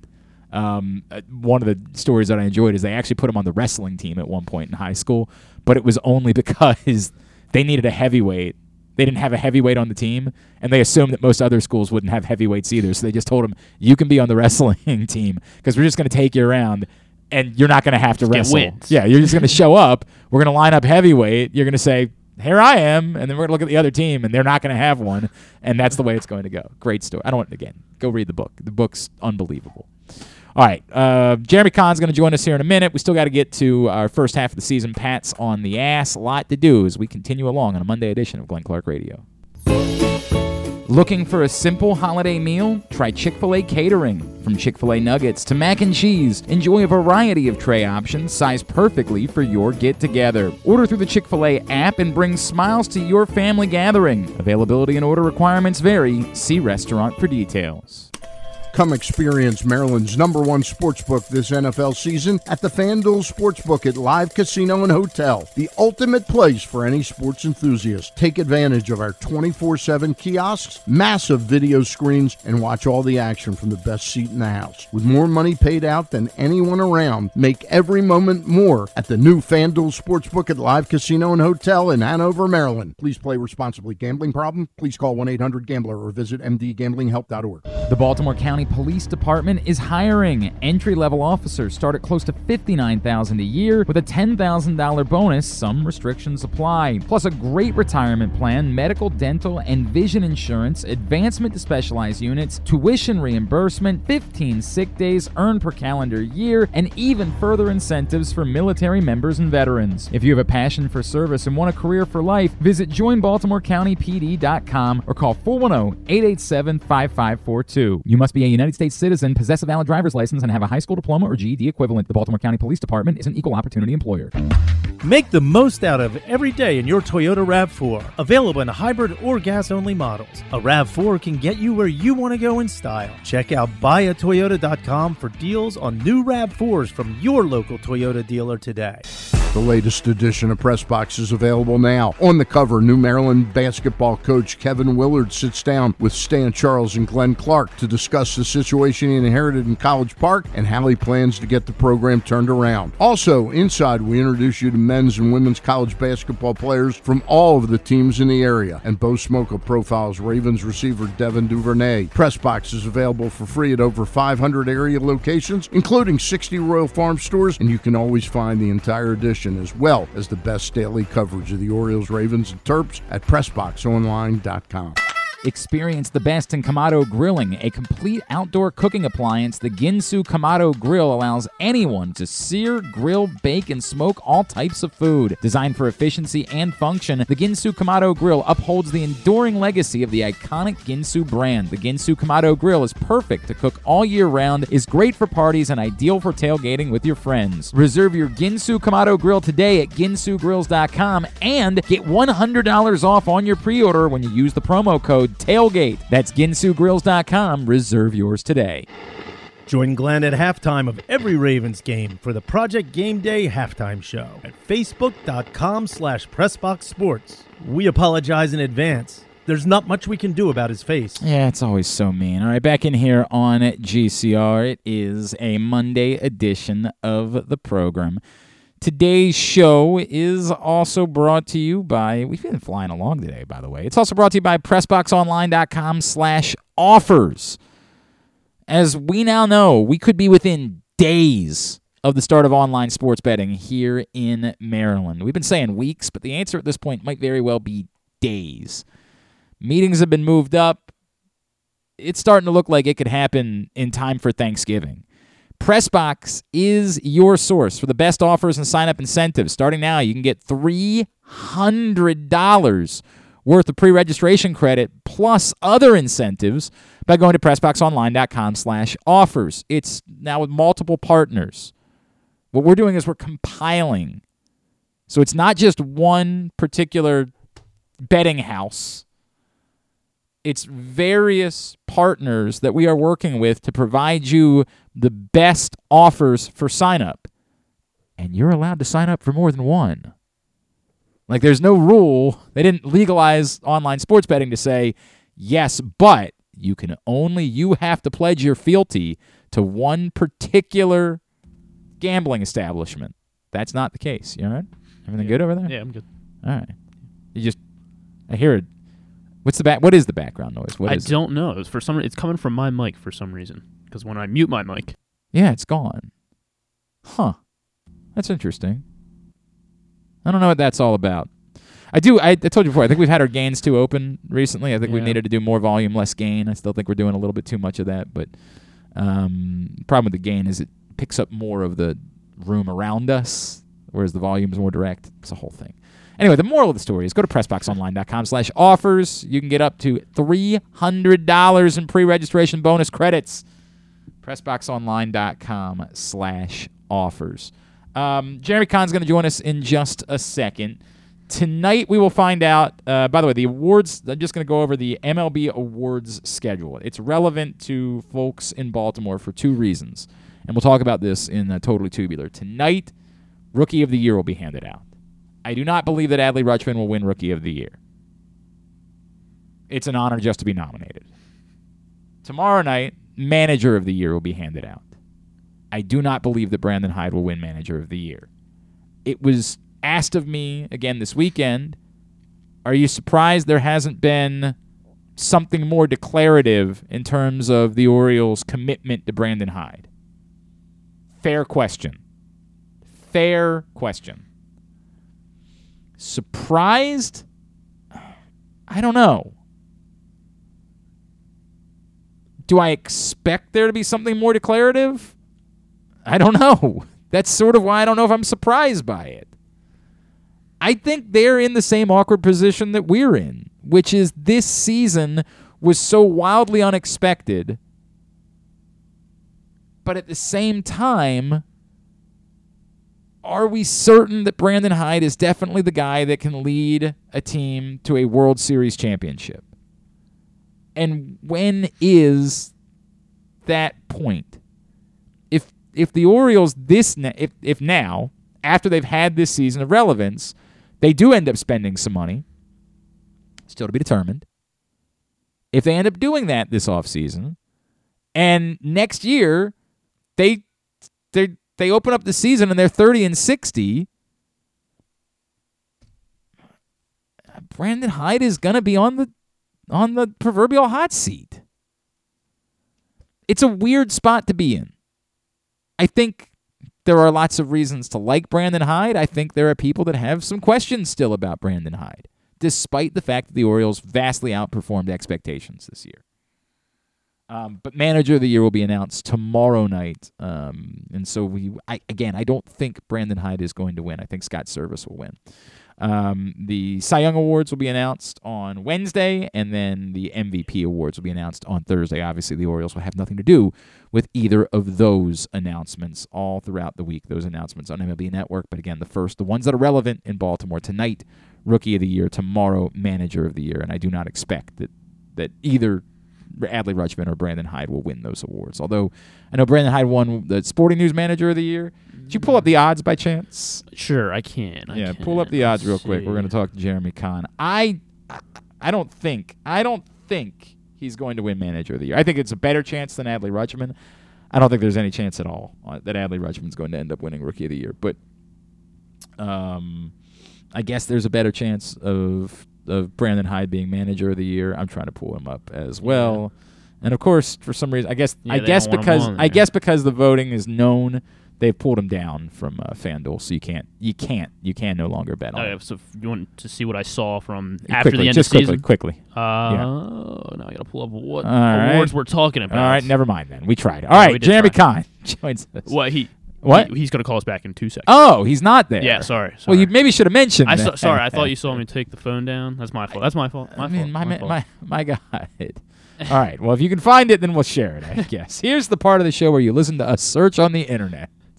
It's always one of my favorite parts of doing this is searching on the internet. That is compelling radio. Hang on. MLB Rookie of the Year odds. I'm trying to find him from anywhere. I know. No one wants to show him. Well, I get that everybody pulled him down. All right, for the record, Julio Rodriguez, according to this is VegasInsider.com, Julio Rodriguez was a minus 3,000 favorite to win AL Rookie of the Year. I thought that had been locked up some time ago. I think Adley Rutschman, it's amazing he got into the race given the circumstances, but I didn't think there was any chance of that whatsoever. Julio Rodriguez, an overwhelming favorite to win Rookie of the Year. And Manager of the Year, who is this coming to us from? No, this is just a list of candidates from SI.com. It's not actual odds. Why can't anybody? Nolan Arenado and then Aaron Judge look like they'll win the MVP. Okay. Both minus like a 10,000, I think. Really? Yeah. Wow, that is quite overwhelming. This is from JetBet. I'm not familiar with JetBet. Yes. I'm sorry. Yes. I don't know their work. I wholeheartedly. This is just the National League. The hell. All right, forget it. Forget it. I tried. I did my best. I tried. I can't tell you what the odds are. I think that there are better odds for Brandon Hyde to win Manager of the Year, but I don't think he's going to win it either. All right. Anyway, we get that announcement tonight. Can we squeeze in a break then before Jeremy calls? Let's squeeze in one more break because we are behind, and I apologize for that. Let's squeeze it. No, damn it. Damn it. Damn it. Damn it.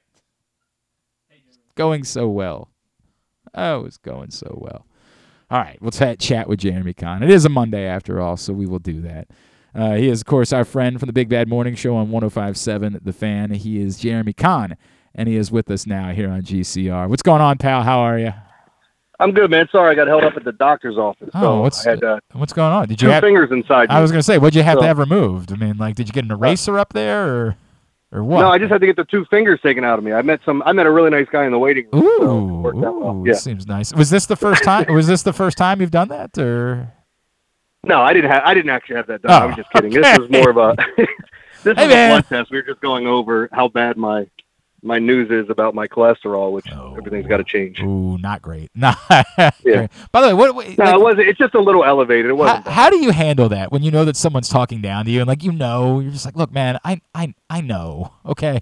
It's like when the dentist tells me I should floss more. I'm like, yeah, trust me. I'm aware. I should probably floss more. I got the old water pick. I'm doing a better job. I understand. I don't floss every time I brush. Yeah. I'm sorry, I mean, right? you have people telling you this all the time, like when your wife says, "Hey, honey, why don't you wipe better?" And I'm like, "Will you leave me alone? Like I'm doing as good a job as I can." You decided you wanted to go visit there. That wasn't my choice. How would you have ever known? Oh man, no, it's very uncomfortable for me. I remember oh man, this will get dark for a second. I remember being a child and going to my pediatrician, and the first time my pediatrician ever said, like, Glenn, you understand that you have a little bit more breast tissue than the average boy has. And I was just like, yeah, what of it? like what do you want to say back here? I'm glad your doctor was more professional because mine said you have too much titty, and I didn't know what that meant, but now I do. So there's no such thing. What is he talking about? There's no such thing as too much titty. It's just always they're like we got to deal with your. By the way, the last time I went, so this is a straight shoot. This is how pathetic I am. I did not have a doctor because I'm like most dudes, right? I'm like if there's something wrong with me, I'll know. You know what I mean? Like I'll deal with it that way. It's a terrible thing. And when Cal Ripken announced he had cancer and said, guys, you should go get checked out, much like when I was 10 years old and Cal Ripken said it's important for you to drink milk and eat breakfast every day, and I just did it because I did anything that Cal Ripken told me to do, even still at nearly 40 years old, I said, well, if Cal Ripken says it's time for me to go to a doctor, I guess I better go find a doctor. So I did, and I go in, and I'm talking to the doctor about how I was a big fatty for a while, but I got my life together, and everything's good. And he's sitting there like, yeah, man, you look great. Tests are all coming back great. I'm really happy with where you are. You got nothing to worry about. And then he hands me a sheet of paper as I'm leaving with like a recap, and the first thing is, you're overweight. I'm like, what happened to all that? What happened to all that great stuff? What the hell? What kind of passive-aggressive nonsense is this? You can't call me a fatty to my face. Right. You can't just say, dude, you're still a fatty. Like, you might be not as fat as you were, but you still have, like you probably eat a bit too much cheese during the week. Yeah. That's kind of the harsh reality for like heavier set people, and you end up losing weight, so you want to wear clothes that you never wore before, but to be honest, they still don't fit as well as the bag you're putting. Nope. There's still by the way, the one that's driving me nuts is every time I look at a picture and I'm like, you can see my love handles in every picture. Like in every picture I take, it is incredibly obvious that no matter how much I am gotten in shape, the love handles still protrude. It's like they're screaming at you. Like, hi, we're still here. We've gone nowhere, you big dumb idiots. Well, yeah, and that's true too. Like when you start looking at, you start evaluating yourself, and you look at all the things you don't like about yourself. But it is weird when you hear it from someone else. You ever have a friend that's just so honest? They're like, "Oh man, what's wrong with your teeth?" You're like, "What? What are you talking about? Is there's something wrong with them?" Like no, it's just a different shade of yellow. It's not the butter yellow. I've been doing whitening recently, right? Like I've been doing the bleaching thing, and I swear to God, every time I go in, on your beehole? Yes, correct. Okay. I didn't know. Well, that's how she knew that I haven't been wiping nearly as well. So I'm glad we haven't even talked. I know, right? Why would we? What the hell are we gonna talk about? So I'm in there recently. And the dentist says to me, dude, like you're killing it, man. You're doing an incredible job. And he's like, has anybody noticed? And I was like, nope. Like he's like, nobody said anything. I'm like, nope, not at all. He's like, oh, dude, you're doing a great job. I'm like, I'm starting to think I'm not doing that great of a job. No one. But you know what? I think that might be the one time though where like, hey man, is your teeth white? Or have you been whitening your teeth? And someone goes, no. Oh, well, they used to. It's be like really. It's like the pregnant thing, right? Like you can't say it. Like you want to. Are you pregnant? Yeah, no. You look great. You look so happy. Yeah. Anything going on in your life that you want to talk about? Exactly. All right. Well, this is fun. We'll talk to you next month. Cool. Hey, I'm doing your show next. By the way, this is where I am in my radio career. I'm 40 years old, and I signed up to work on Thanksgiving morning. That's did you? that's how well things have gone for me. By the way, I'm doing Thanksgiving morning. I'm planning on spending the first hour of the show talking about what is the most appropriate time for the first beer on Thanksgiving. So you tell me, because to me, and I don't drink anymore, although you and I are going to I got to talk to you. Oh, damn it. I'm still behind on that. You and I got to do something next week. Yeah. Is it next week already? It really is. It's unbelievable. And great planning on my part. I got to get on that. I am truly a believer that Thanksgiving, when you're a drinking person, is the ultimate drinking. Like if there's ever been a day for shower beers, Thanksgiving is the day for a shower beer, right? Like what are we doing? What is the appropriate time for the first beer of Thanksgiving? I mean, I probably around that first football game, or maybe if you go out and you play a little football in the morning, you crack one afterwards. I 1,000% agree. If you're playing a turkey bowl on Thanksgiving, then it's appropriate to. How do you feel about shower beers in general? Well, I would never be a shower beer kind of guy. Like if I'm being brutally honest, like it's not. I drink it like I'm more of a social drinker, and I don't socially shower. So it's well, by the way, that's the problem anymore. You ready to change that or what? Whoops! Did I just throw out a lifeline? Yeah. So I would say I'm not typically your shower beer guy, but I did go out yesterday, and it was my first time having drinks in a long time, and they absolutely annihilated me, because as soon as I showed up, they gave me what I would call like a to-go, like the to-go cups of like coleslaw. If you were taking a platter home, and it would be in like a little container. That's what they filled up with Jameson for me as my first shot. God. So it was more like four regular shots. And then all of a sudden it was Rumpelmans and Bombs, and then Ed shows up, and apparently I don't remember seeing Ed. I told him I loved him. Aww. And then he left, and then I proceeded to tell him the same 4 stories this morning that I told him yesterday. Well, they're probably good stories, though. They're probably good. Boy, I would have. I'm so glad you didn't invite me. I would have hated that. That would have been really awful. What? Well, I didn't know when you were coming back from vacation. Didn't you go on vacation? Yeah, I was back last week. It's okay. Don't. It's fine. I honest to God, I don't care. I need you to know I don't care. I spent my day hiking with my sons yesterday. That's the life that I live these days. That's what it's all about for me. And I'm actually happy it was lovely. That sounds awful to me. No, it was lovely. It was hiking. Lovely. My wife used to take my kids hiking all the time. Really? Okay. Yeah. Okay. You don't enjoy hiking at all? No. Okay, I don't enjoy running. Running sucks. Running's the worst thing that ever happened. I hate running too. Right. I hate running. But even when I was a fat ass, I liked hiking, because it wasn't like you were doing something, but it didn't require you to really push all that much. It was just walking uphill. Can I tell you what I don't like about it is that the first part of going and walking somewhere and then realizing, hey, that was really cool. Now I got to take the same stupid ass route back to my car. Okay. And then walk back down and see everything I just saw. Okay. So, I mean, I hear you. I hear you. I don't know. It's fun. And the kids like it. So, yeah, you know what, man? Yeah. I'm going to keep doing it. I like hiking. All right, fine. Let's talk a little sports, I guess. I'm not anti-hiking. It's just not for me. This is a good tweet. Wait till you see the tweet that John Proctor just sent us. It's pretty good. It's by the way, I don't know why you wouldn't be a shower beer man. That part, I understand the non-social thing, but I feel like when you know that the day that this was what always the play was. When you know the day that you're about to have socially, to set the tone with a shower beer was always the play for me. Like, I'm beginning the day. I know what day I'm about to have. Let me begin the celebration with a nice shower beer. Yeah, I've never had one, I don't think. I'm trying to think if I've ever gotten up and said, "Hey, I'm going to, have a beer in the shower." What time do you shower now? Like 2:30 in the morning? Like what time are you taking showers before you got to be at work at 4 or whatever you got to do? Yeah, well, I mean, usually like 4:30 or so, and then on top of it, and I shower twice a day. I'm one of those weird, like I'm weird. I have to shower or bathe twice a day. Always. Yeah, that I guess I do too, though, now that I think about it, because I go to the gym.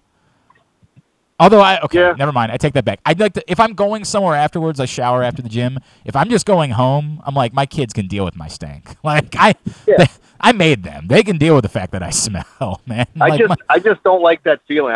If I feel dirty, like I might be a little OCD in that.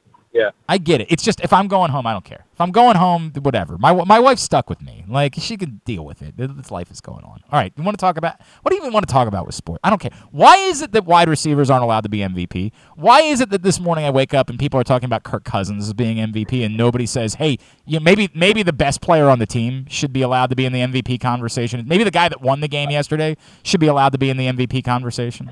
Why? Because the V in MVP is the dumbest thing ever. It's something that we can't figure out what's the right mix. Like if I said, hey, who's the most outstanding player? You can give me all these reasons why this guy has this amount of numbers. But when you say value, it's like, well, how do we determine it? What's valuable? And for whatever reason, we all know quarterbacks are the most valuable player on the field almost every single time, right? There's more money given to them. They get all the blame. They get all the love, all the credit. And then now it comes to a situation where we just had a wide receiver have the greatest statistical year any wide receiver's ever had last year, and he didn't even sniff the MVP. So, yes, it's an award that they'll never win moving forward. It's insane. I mean, I said the same thing the first year Stephon Diggs was in Buffalo. I'm like, I know what the Bills look like before Stephon Diggs got here. I watched. They were terrible. And then he got here, and I'm not saying that Josh Allen didn't also get better, but, like, he completely single-handedly changed the course of a franchise's history, and we're not even allowed to talk about it in the conversation of MVP. Like, it's so how can anybody look at the Vikings and not immediately see that one guy is more valuable than the other from watching that football game, and yet that guy's not allowed to be in the equation? We're not. Like if I say it, I'm an idiot for bringing up the idea that maybe Justin Jefferson should be a nominee or a consideration for MVP of the NFL. I think he should be up for MVP just for wearing those Spy Kids glasses. I don't disagree with that. That's remarkable. Pretty impressive. That's really. I mean, he's so fantastic. And before I was the number one fan club in the Jamar Chase fan club, I was the number one fan of Justin Jefferson, and I screamed about him for. Like, why didn't the Eagles take him? What are you guys doing? You took Jalen Reagor. You guys stupid. I mean, it's just, like, I don't get what some of these teams are doing when you're evaluating wide receiver talent. We had two of the greatest come from the same team. Yep. And I can make a case that those guys could be 1 and 2 in the league. And I'm here. I'm listening to you. Cooper Kupp had the greatest season of all time last year. Yep. We've got DeAndre Hopkins back now. He looks great. Devontae Adams. You mentioned Diggs. We could sit here and go on and on and on with great receivers. But, these guys totally changed franchises, and they can't even sniff an MVP, which is so absurd, man. It drives me nuts. It's insanity. I'll never understand why it is that we've just decided that this is an award that only quarterbacks can win. Like that, it's just sorry. It speaks into, obviously, I think my frustration. I think the two got tied in when I was talking about it earlier. Like my frustration with how the Ravens have treated the wide receiver position is tied into the insanity of how we discuss the wide receiver position. Like we still have mouth breathers that say that the quarterback should make the wide receivers better when we know overwhelmingly it's the exact opposite of that. Like, my God, look how we thought that Justin Herbert was the greatest quarterback that ever played, and then he lost his wide receivers. We thought that Tua Tagovailoa was a guy, and then he got the greatest duo of wide receivers. How do we not understand when we say valuable? I can make the argument that wide receiver is more valuable than quarterback. Yeah, and then we've had people, too, that go, well, the Ravens don't need a number one receiver because they're run first, which to me is just wholly inaccurate. Because, like, if you're a run first team and you have a number one receiver on the outside, that means they have to choose. Am I doubling the receiver or am I stacking the box? No doubt. You cannot do both. What do you do? You can't do both. What do you do at that point? You understand that running teams throw the ball sometimes, too. When people say that, like, well, they're just a running team. Like, they're still going to throw the ball 25 times, right? Like, it's... And you like when you look at the catch that Justin Jefferson made yesterday, Jesus which Christ. is just absurd. That should have been an interception, and everybody screams that Kirk Cousins should be in the MVP consideration, unless he's going to play any primetime games. I mean, he's obviously wonderful at 1 o'clock, but in primetime games he sucks. But the funny thing is, like, people will say that and not even acknowledge the guy that made one of the most amazing catches we'll see this year. So I don't know, man. It does boggle the mind. Like, why couldn't a tight end win? Why can't a defensive end win? I mean, if they're that good, if they're that valuable, and I don't know how anybody's watched the Vikings and thought that Justin Jefferson wasn't that guy. with no offense to Kirk. I'm not saying that Kirk Cousins, to your point, 1 p.m. Kirk Cousins might be the greatest quarterback in the history of football. But Kirk Cousins has been good. Justin Jefferson has been otherworldly, has been insane. Well, and it's like my biggest gripe, too, with the Heisman, because I've said for years the Heisman usually goes to a really good player on a really good team. Right. That it doesn't always go to the best player in college football because, his team may have lost 2 games. Well, Right. did he do everything he possibly could? Like, did he play his ass off? What were his numbers? Those are the only things we have to go by when we're judging these players. But people love to throw wins in there, which that's part of the reason. But, you can only judge an individual and what he did in the team sport. I don't know. It's such a weird thing, and I've always hated that flex of, it's got to be a guy from a winning team. And like we were talking this year about the whole Ohtani versus Judge debate. At least in baseball, pitchers have won they've won the MVP. We've seen relief pitchers do it. Hell, we've seen every position. But for whatever reason in football, it's always got to come down to the quarterback. That's fact. I don't know why. I'll never understand it. It will be here for forever, and I'll be screaming into a void, or you and I will be screaming into a void. All right. Anything else? I don't even know what you got. This is the bye week thing, man. Is like So I saw Black Panther this weekend. Did you see it? I don't want to talk about it. We didn't have anybody to watch the kids on Saturday night, so we have not seen it. I got to wait till next weekend to see it. Well, my dad used to say, you got a closet, you got a babysitter. That's true. To let you know. That's great. That's what my dad used to say and do. And look at how you turned out. Wonderful. God. I've overwhelmingly positive is the reviews that I've seen. Yeah, I thought it was well done. It's really good. I don't. Once you see it, there's something I want to talk about because it's something I hate that Marvel's kind of done here recently. And if I'm not mistaken, for anybody that's going to see it, there's only the one post-credit scene that really starts before the credits really get going. Oh, so okay. All right. If I'm not mistaken, because when I was reading it online, I'm like, so there's only this one thing. So I watched that and then we left. Okay. But Yep. But yeah, it was entertaining, and they did a nice job, tribute to Chadwick, and I thought the whole story they built around it was really well done. Is anybody a jerk if they talk to me about am I the a-hole here because I didn't see it in the first week? If somebody talks to me about it this week, are they in the clear because I had my opportunity and I failed? No, I don't think people should be bringing up spoilers for a long period of time, especially if somebody hasn't seen it. That's tough to me, man, because I feel like something like this, there's got to be an amount of time where we say, dude, you had your opportunity. If you haven't yet, what are we doing here? Yeah, but I think you still got to give it a few weeks before you start talking. People would love to go on social media and post the ending. The shows are like, oh my God, I can't believe they just killed this person. I'm seeing memes from the House of the Dragon, the ending of the last episode. I'm like, good God, man, let it breathe a little bit. Some people are going to power watch it at the very end, but everybody's got to be first to tell you what happened. Did you watch Welcome to Wrexham, by the way? Well, no, I haven't. Is it good? I didn't. It wasn't something that interested me, but enough people told me you need to spend time with it, and it's it's what it is. I'm never gonna care about shows like that the way that I care about scripted shows, but it really is a damn good time, man. It's a fun show, and those two guys are so goddamn charming. They're so likable. Oh, they're so insanely likable that it just keeps you. I think the story of the town is more compelling, but what they add in their charm and their humor and their wit, you just want to. How could I possibly be more in love with Ryan Reynolds? You know what I mean? How is it? He's the most lovable human being I've come across in my life. Damn it, man! Oh, it drives me. I just want to pick him up and put him in my pocket. That's what I'm saying. Hold on to him forever. God, yeah. I'm so jealous of his wife.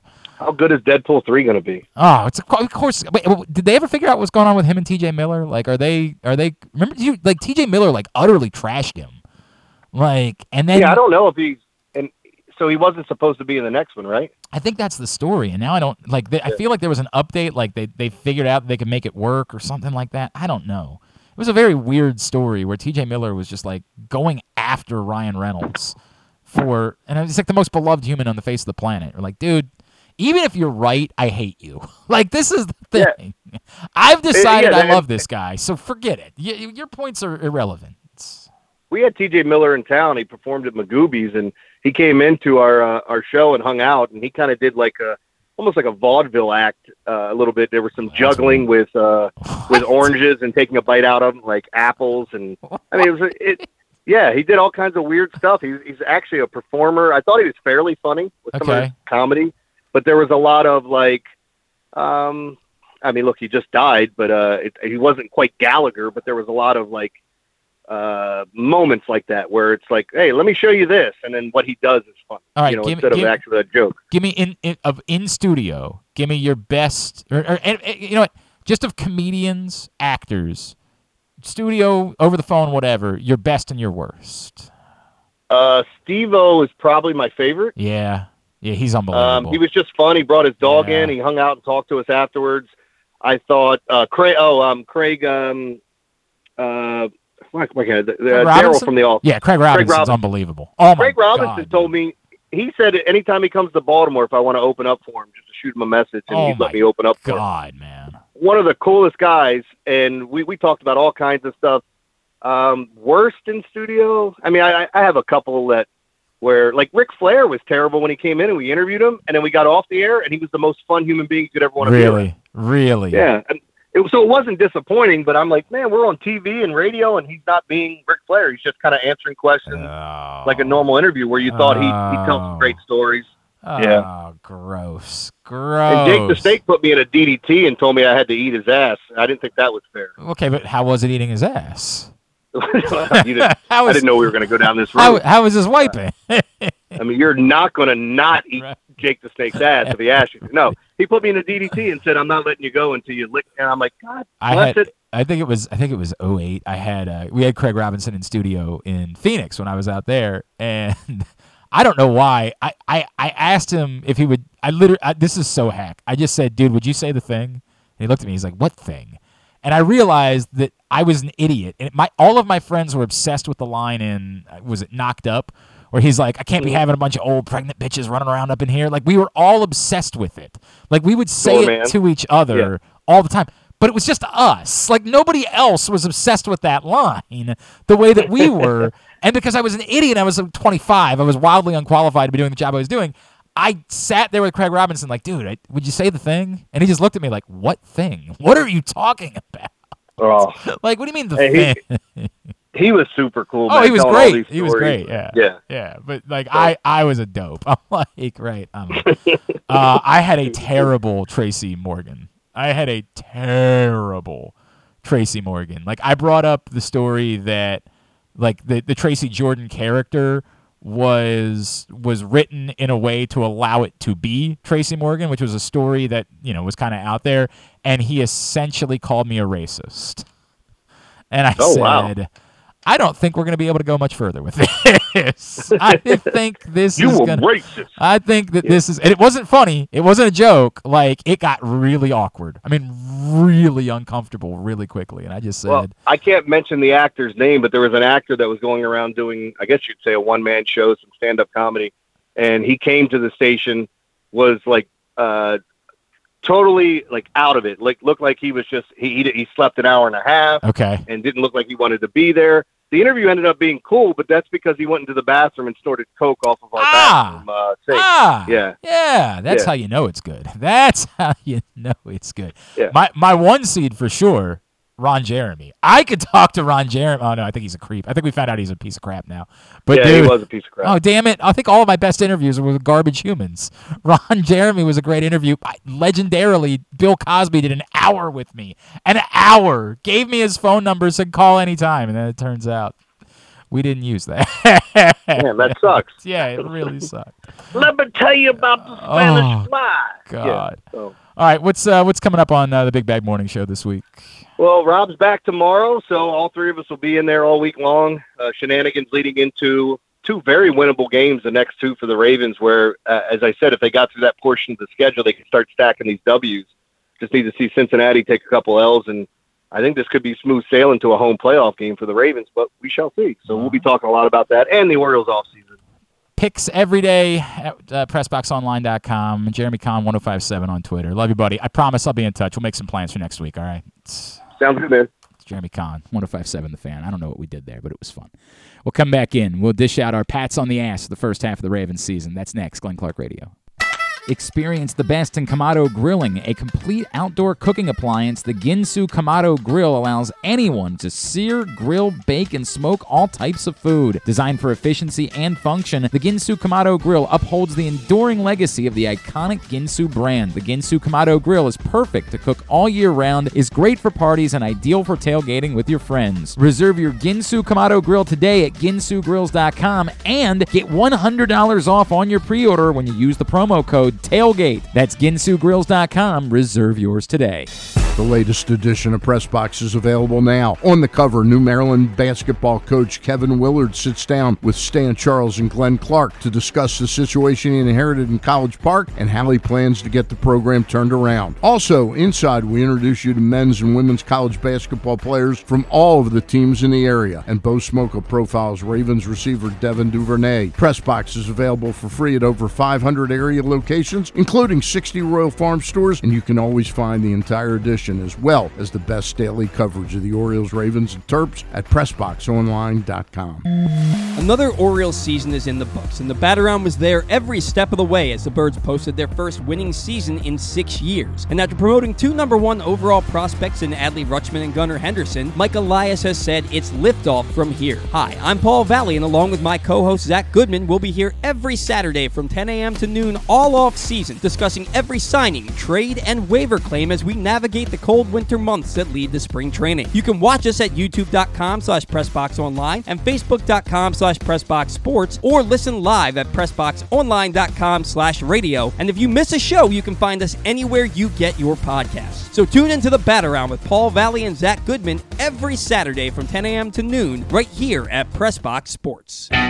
Stan the Fan here, welcoming back one of my favorite sponsors, the Costas Inn. And everybody around Baltimore knows the Costas Inn is a great place to go and grab crabs, steaks, salads, soups, whatever's on your mind to eat in person. But did you know that the Costas Inn has upped their game? They are now one of the premier takeout places in Baltimore. Give them a call now to order your food, 410-477-1975. That's the Costas Inn over 4100 North Point Boulevard. The Baltimore County Police Department is hiring. Entry-level officers start at close to $59,000 a year with a $10,000 bonus. Some restrictions apply. Plus a great retirement plan, medical, dental, and vision insurance, advancement to specialized units, tuition reimbursement, 15 sick days earned per calendar year, and even further incentives for military members and veterans. If you have a passion for service and want a career for life, visit joinbaltimorecountypd.com or call 410-887-5542. You must be a United States citizen, possess a valid driver's license, and have a high school diploma or GED equivalent. The Baltimore County Police Department is an equal opportunity employer. If you can't listen or watch live, you can subscribe to the show via Spotify, Amazon, or Apple Podcasts. Leave a 5-star review while you're there. Or, if lying isn't your thing, we'll take a 3.5-star review too. All right. Today's show also brought to you by the FanDuel Sportsbook at Live Casino and Hotel Maryland. Best place to watch and bet. Oh, how'd your UFC? I don't remember what your bet was. Not good. I don't even remember how the fight ended. So I picked. You had that's right. I picked both fights. I got both of my UFC picks wrong that I shared on the show. Well, yeah, but the when we did for Izzy got knocked out in the 5th round. Right.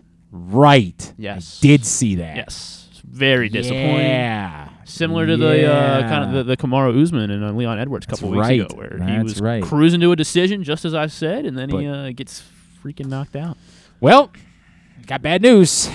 You got to put the hat back on. Yeah. I only went 1 for 2 this week because the freaking Lions, man, that was stunning. But I did. I hit that Notre Dame over in the first half, which is good because they didn't score any more points the rest of the way. I was like, the only good thing about the being down 35-13 is that I hit that Notre Dame over of 27.5 or whatever it was, and then they stopped scoring. So I still got it. I still got that over on Notre Dame. Good job. Yeah, I'll take that one. All right. I think I went 0 for 4 on my gratuitous grouping. Ooh, yeah, boy. Yes. That is rough scene. Yeah. Rough scene. Yep. All right, the best place to watch and bet on every sporting event is the FanDuel Sportsbook at Live Casino and Hotel Maryland. Great week of football on tap. World Cup starts next Sunday. And you're going to be able, even if the sportsbook is not open yet, and they're going to be doing some things with hours for the World Cup, but even if the sportsbook is not open for those early morning matches, you will still be able to use the self-service kiosks in the FanDuel Sportsbook, and they will make sure they have the games on the 100-foot media wall for you to hang out, watch, and bet on the World Cup in the FanDuel Sportsbook at Live Casino and Hotel Maryland. All right, let's get into Pats on the Ass for the first half of the season. 5 Ravens, again, rank them from 5 to 1. Same thing as always, 2 offensive players, 2 defensive players. I will begin my number 5. Justin Madubuike is my number 5. And I was struggling. It's funny because I was struggling with my second defensive player for the list. And it's not because I didn't think there weren't good candidates, because I thought they were all kind of Marlon Humphrey's been really good for a certain number of games. Marcus Williams was great, but only played in a few games. Patrick Queen has clearly come on in the last few weeks, big time. Roquan Smith for one game was magical, but there just wasn't the consistency there that I was looking for another candidate. And I just think that Madubuike has been consistently good for 9 games. Maybe not world-changing. I know there's this thing going on Ravens Twitter right now where people use Aaron Donald's name in the same sentence as Justin Madubuike, and it's become shtick in a certain way. How can I figure out a way to put them in the... People get very mad if you say his style of play reminds me of Aaron Donald, then you get back, what are you saying? Nobody's Aaron Donald. I wasn't saying that. I was only saying his style of play reminds me of Aaron Donald. There's become this Aaron Donald, Justin Madubuike meme that's been going on Ravens Twitter for a few weeks. I think Justin Madubuike has been really good. I think he's been really good for the totality of the 9 games. So in struggling to come up with a second defensive candidate for this list, I ultimately decided to go with him just because of the consistency. So Justin Madubuike is my number 5. My 2 defensive players I went with I thought were no-brainers. They're higher up on the list. My number 5 was Justin Tucker. Fine with it. He is we were talking about the game changers on this team. He's a kicker, but he is the best. And you never worry when he comes out onto the field, and he's won us games. He'll probably continue to do that. And Justin Tucker, number 5. My number 4 is Ronnie Stanley. A lot to do with what our expectation level was, and as it turns out, he's been better. He's been just awesome since he came back on the field. He has been Ronnie Stanley, which I think a lot of us...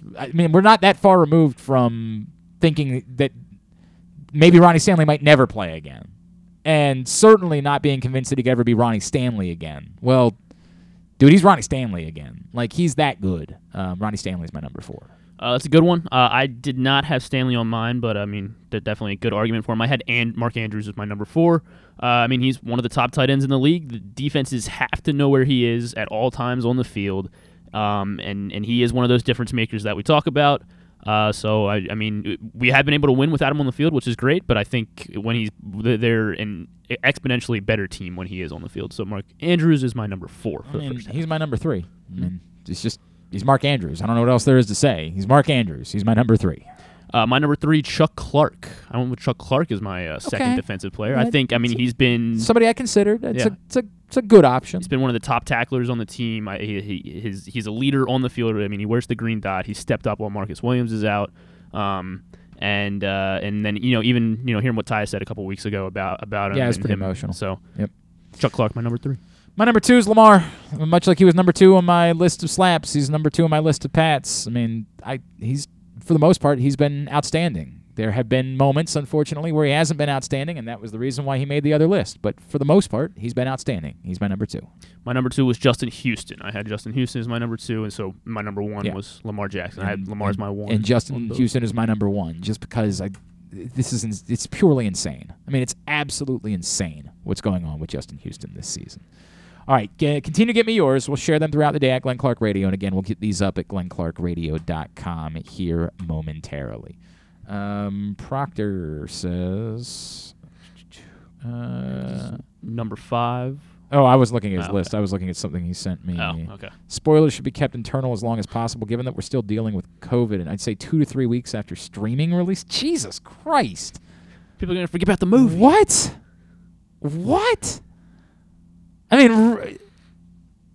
I said 2 to 3 weeks after I feel theater. I feel like for these types, I think it depends on if it's a movie or a show that is widely is what I'm trying to say, widely anticipated and or- watched. Like, dude, if you're waiting a month to see Black Panther, you don't care all that much. You just don't. I gotta know, man. Like, you're just you can take the spoilers at that point if you're waiting a month. I'd still, the number of weeks, I'm not sure.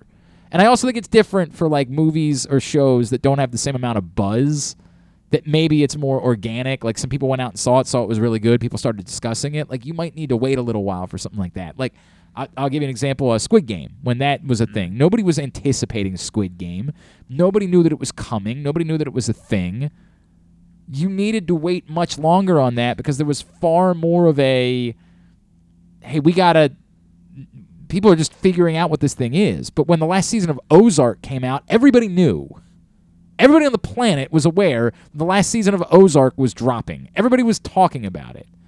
So if you were a month gone from that and you hadn't watched Ozark, it's because you just didn't care all that much. I'll get around to it when I get around to it. You were aware. You knew it was out there. It just wasn't a priority for you. So you can't be that crushed if someone accidentally or someone's, you happen to be tweeting and someone sends out a spoiler. Like, you clearly don't care that much. That's the way that I feel about it with spoilers. Like, I don't think it's The Weeknd. I do think that Jeremy's right. You got to wait a little bit longer. But if it's something that everybody's anticipating, that everybody's been thinking about for a long time, and we get a few weeks in and you haven't seen it, we know the answer. You don't care. So if you get spoiled, that's on you. You don't care. If you cared more, you would have gone out and seen it. That's my take.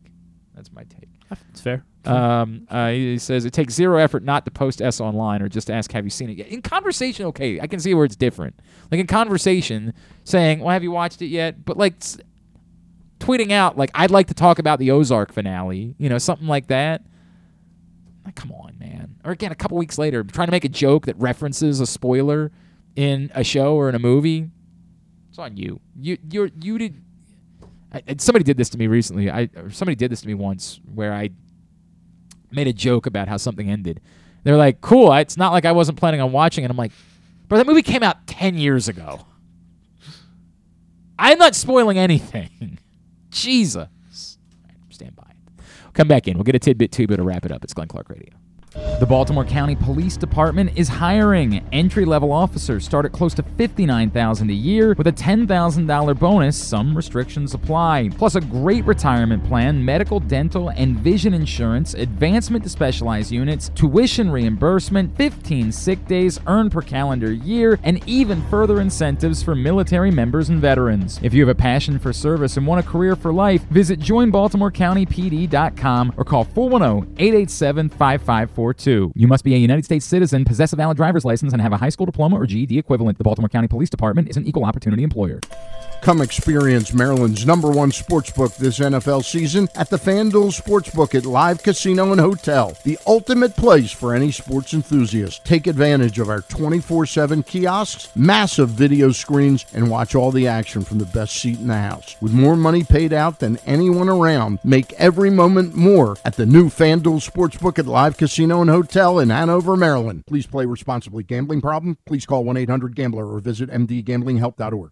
Glory Days Grill's Oktoberfest menu is now running. It's one of their most popular seasonal menus all year. It features the chicken schnitzel, the Oktoberfest brewer's platter, the brewer's sausage sandwich, the Bavarian burger with a pretzel bun, the cheddar ale soup, the slam dunk pretzels, and the apple cobbler. All of these meals pair well with Oktoberfest beers and Angry Orchard on draft. Dine in or order online at glorydaysgrill.com and pick up your favorites to take home. Glory Days Grill, great food, good sports. That first sip.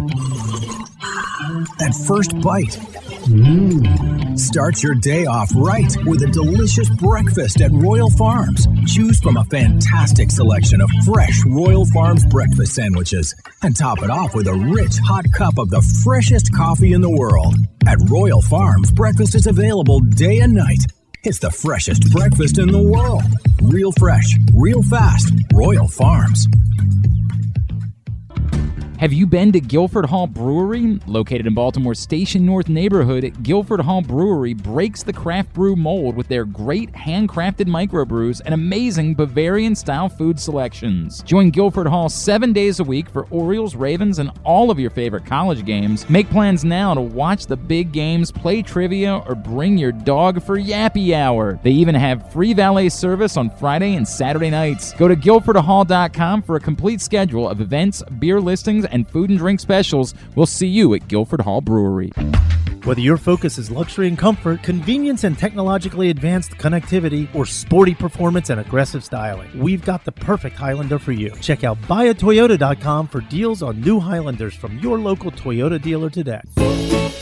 Looking for a simple holiday meal? Try Chick-fil-A catering. From Chick-fil-A nuggets to mac and cheese, enjoy a variety of tray options sized perfectly for your get-together. Order through the Chick-fil-A app and bring smiles to your family gathering. Availability and order requirements vary. See restaurant for details. Tune in to Simply the Bets every Tuesday and Weekend at Bookies every other Thursday at 11:40 a.m. And if you really have nothing better to do, keep listening to this show too. Today's show also brought to you by the print issue of Press Box, which is available for free at your neighborhood Royal Farms, any of the hundreds of locations around town where you find Press Box, or read it all at PressBoxOnline.com. That's Kevin Willard on the cover. He sat down with Stan the Fan Charles and I for a great conversation. Really enjoyed our sit-down with Kevin Willard about the job that he took over as the new head coach at the University of Maryland. Also, you can meet Division I men's and women's players from throughout the state inside this new print issue of Press Box, which is available right now. Tidbit is brought to you today by, PressBoxOnline.com/offers. Online sports betting just days away from starting here in the state of Maryland. PressBox is your source for the best offers and sign-up incentives. Starting right now, you can get $300 worth of pre-registration credit plus other incentives by going to PressBoxOnline.com/offers. That's PressBoxOnline.com/offers right now for $300 and more in pre-registration bonus credits. PressBoxOnline.com/offers. All right, Christian Watson had 3 receiving touchdowns yesterday against the Dallas Cowboys. And this is irrelevant, but he is the second rookie to ever have 3 receiving touchdowns against the Cowboys. Really? All time, yeah. Yeah. Which is kind of someone tweeted that out, but I was like, yeah, I'll share. But it inspired my real tidbit, which is he became the 6th receiver. Randy Moss was the other one to score 3 touchdowns against the Cowboys, by the way, as a rookie. How about that? But inspired my actual tidbit question, which is Christian Watson became the 6th rookie wide receiver to score 3 touchdowns, receiving touchdowns in a game in the past 21 years. Can you name the other 5 that have scored 3 receiving touchdowns in a game as a rookie? Didn't Torrey have a 3-touchdown game against the Rams? You would be correct. It was against the Rams on September 25th, 2011. If I remember correctly, he was kind of struggling the first couple weeks of the season, and there were some people like, and then he just came to life. That's the problem. I mean, I remember that one because I remember that one. Like, I was there, So the rest of them are from that point to now, between now and that point. Yeah. So there's 4 more between Jamar Chase. Jamar Chase last season, January 2nd. It's actually earlier this year, January 2nd, 2022, against the Kansas City Chiefs, 3 touchdowns. Certainly don't remember it. Justin Jefferson did not have 3 touchdowns. That scrub, he sucks. Oh, sorry. Proctor is guessing. Literally guessed Torrey, and then he guessed Jamar Chase. Good job, Proctor. Sorry, John. Sorry, buddy. Since that point, Calvin Ridley. Calvin Ridley is correct. In 2018 against the Saints, which the Saints have let up 3 players have actually done that to the Saints. Damn. Which is more than the Cowboys. Mike Evans? Mike Evans did not have 3 touchdowns as a rookie in a game. I was thinking, let's stay in the NFC South if the Saints are the ones letting them all up, but I guess that's not it. Yeah, the other 2, so... DeAndre Hopkins. 2. Not DeAndre Hopkins. Proctor wants a Keenan Allen guess in there. Keenan Allen is not on the list. There's 2 more? There are 2 more. All right, we got it. Both between 2014 and now. Proctor says Odell Beckham. Odell Beckham in There you go. 2014 December. So it's just against all Washington. LSU guys, is what you're saying. It's Pretty much. nothing LSU and Maryland. last As guy- everybody knows, the two true wide receiver U's, LSU and Maryland. The last guy is not LSU. Is he Maryland? He is not Maryland. Ah. Not LSU, not Maryland. And when was it? It was 2020. So 2020 rookie receiver. So last year was Jamar Chase. So the 2020 rookie receivers would have been, oh God, Terry McLaurin, Not Terry McLaurin. DK Metcalf. Not DK Metcalf. Was DK was 2019. He's 2019. Yeah. But DK not on the list. And I guess wasn't DK the same year as Terry McLaurin? So I'm doing the because they were the same year as Who else was in the 2020 rookie class? This is Hollywood. The 2020 rookie receivers were Justin Jefferson. Oh right. Okay, hang on a second. Okay. Hang on. Justin Jefferson. You want another hint or not? No, would that have been Jerry Jeudy? Not Jerry Jeudy. But I think right class, but not CeeDee Lamb? not CeeDee Lamb. God. He was. Well, you want me to tell you what round he was drafted in? No. Okay. Shut up. Who else is in that class? T. Higgins? Not T. Higgins. I don't know. Notre Dame wide receiver. Second round draft pick. Oh, Chase Claypool? Chase Claypool had 4 total. 3 of them were receiving touchdowns against the Eagles in October of 2020. Remember that at all? You don't remember when he remember went even a little nuclear? bit. Don't remember it. Don't at all. Tyreek Hill also had 3 total touchdowns, but not all 3 were receiving in 2016. Tavon Austin, in his rookie year with the Rams in 2013, had 2 receiving touchdowns and a return touchdown for 3 total. All right. Very good. Tubular is brought to you by the all-new Ginsu Kamado Grill. Again, Ravens back at home this Sunday, and you get the opportunity to come experience some cooking from the Ginsu Kamado Grill. GinsuGrills.com is always the website for you to get your order in. You can save $100 when you use the code TAILGATE, but stop by the Game Day Firehouse. The Firefighters Union Hall, 1202 Ridgely Street, just west of the stadium, this Sunday, and sample some Ginsu Kamado Grill cooking and enter to win your own and $500 worth of grilling meats. Here's what's coming up tonight, totally tubular-wise. Week 10 wraps up as the Eagles take on the Commanders. No Mannings tonight, I guess, just on ESPN at 8:15. Hoops tonight, Princeton and UMBC at 6 on Masson. Masson is airing that game with our buddy Gary Stein on the call. CoppenStateSports.com for Navy and Coppin State. Good local matchup tonight at 7. Everything else, you can go to GlennClarkRadio.com. Towson basketball 3-0. That's right. Big wins on the road against UMass and Penn. Nice start to the season. NBA tonight, Thunder Celtics, 7:30 on NBA TV. Of course, the Rookie of the Year announcement is at 6 on MLB Network. Do not think it will be Adley Rutschman, but, you know, I guess crazier things have happened. Who knows? I think it's only a specific group of 30 people, so if you found the right 30 people. Maybe you can't read somebody's handwriting. Or the right anything. 16 people that all just happen to share the same opinion, whereas everybody else thought it was Julio. ATP Finals continue on the Tennis Channel, the USA Network for WWE Monday Night Raw tonight at 8. Some non-sports highlights? Not a whole lot going on a Monday night. The Good Doctor, new episode of that. Episode 100. He is a good doctor, as Kyle used to say. Episode 100 of The Good Doctor at 10 o'clock on ABC. What are we doing to celebrate? I'm telling you about it. Jeremy went to his doctor, which was weird. Michelle Obama's going to be on Stephen Colbert. Jonathan Majors will be on James Corden. Okay. Bruce Springsteen's going to be on Fallon, I think, like multiple nights this week. Yeah, I think he's doing it all week. Yeah, Chris Hemsworth will be on Kimmel. And then so what is this Chris Hemsworth show that they're doing where he's going to, like, die or something? It's called Limitless, and it's going to be on Okay. Disney Plus, I think, Wednesday. All right. And so he's just, he's doing crazy things, Sure. like jumping out of helicopters Why into not? cold, freezing water and seeing how far his limits are, I guess. Good for Chris Hemsworth. Yeah. Stutz is a documentary coming out on Netflix. Jonah Hill, he made a film about his therapist. His name was Stutz. Okay. And so it's supposed to be like kind of, a very mental health, like awareness kind of thing. He's very excited about it because it was just kind of like a passion project for him, I guess. Yeah, but he doesn't And do then interviews anymore. Jonah Hill? Jonah Hill said he wouldn't do, he wasn't going to do any promotion for anything. Okay. Like, Well, so because this is and he said it was related to his own mental health, and I was just like, okay. Well, he said Stutz is his guy. He really likes him. All right. And then Teletubbies. They're doing a reboot. Oh, why? On Why? Netflix. Why? Although everyone I knew had the cover of the Rolling Stone that had Britney Spears holding a Teletubby. I don't know why. I don't know why that was ever a thing. Well, it's back, but we baby. all had that one. Teletubbies is back. Very good.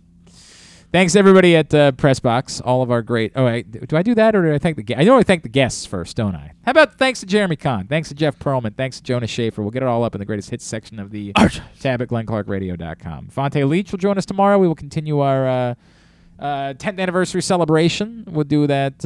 We might end up double dipping this week. We'll see. But we're going to do that tomorrow with Vontae Leach.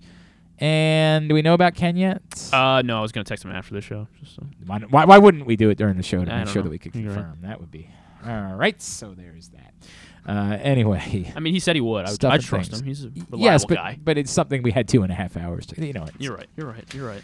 Thanks to everybody at Pressbox, all of our great sponsors and partners, including the Baltimore County Police Department, Glory Days Grill, Royal Farms, Acostas Inn, Baltimore area Chick-fil-A restaurants, Guilford Hall Brewery, Great 8's Memorabilia, the FanDuel Sportsbook at Live Casino and Hotel Maryland, Maryland Vascular Specialist, the all-new Ginsu Kamado Grill, your local Toyota dealer, buyatoyota.com. Don't forget the Tyus Bowser Show tomorrow night, Mother's North Grill in Timonium, brought to you by Maryland Vascular Specialists and the all-new Ginsu Kamado Grill. It's a partnership of Pressbox and Great 8's Memorabilia. We will see you tomorrow night, 7 o'clock, for the Tyus Bowser Show. Hopefully we will know today who Tyus' special guest is, and if we do, we will try to share it with you, who he will be joining him at Mother's North Grill. But I would just make plans to come out and hang out tomorrow night for the Tyus Bowser Show. All right, thanks to Griffin, at Griffin_Bass. Follow us, Twitter, Instagram, and TikTok, at Glenn Clark Radio. Have a great Monday night. Go local hoops with either Navy or Coppin State. Go UMBC. Duke sucks. Ohio State sucks too.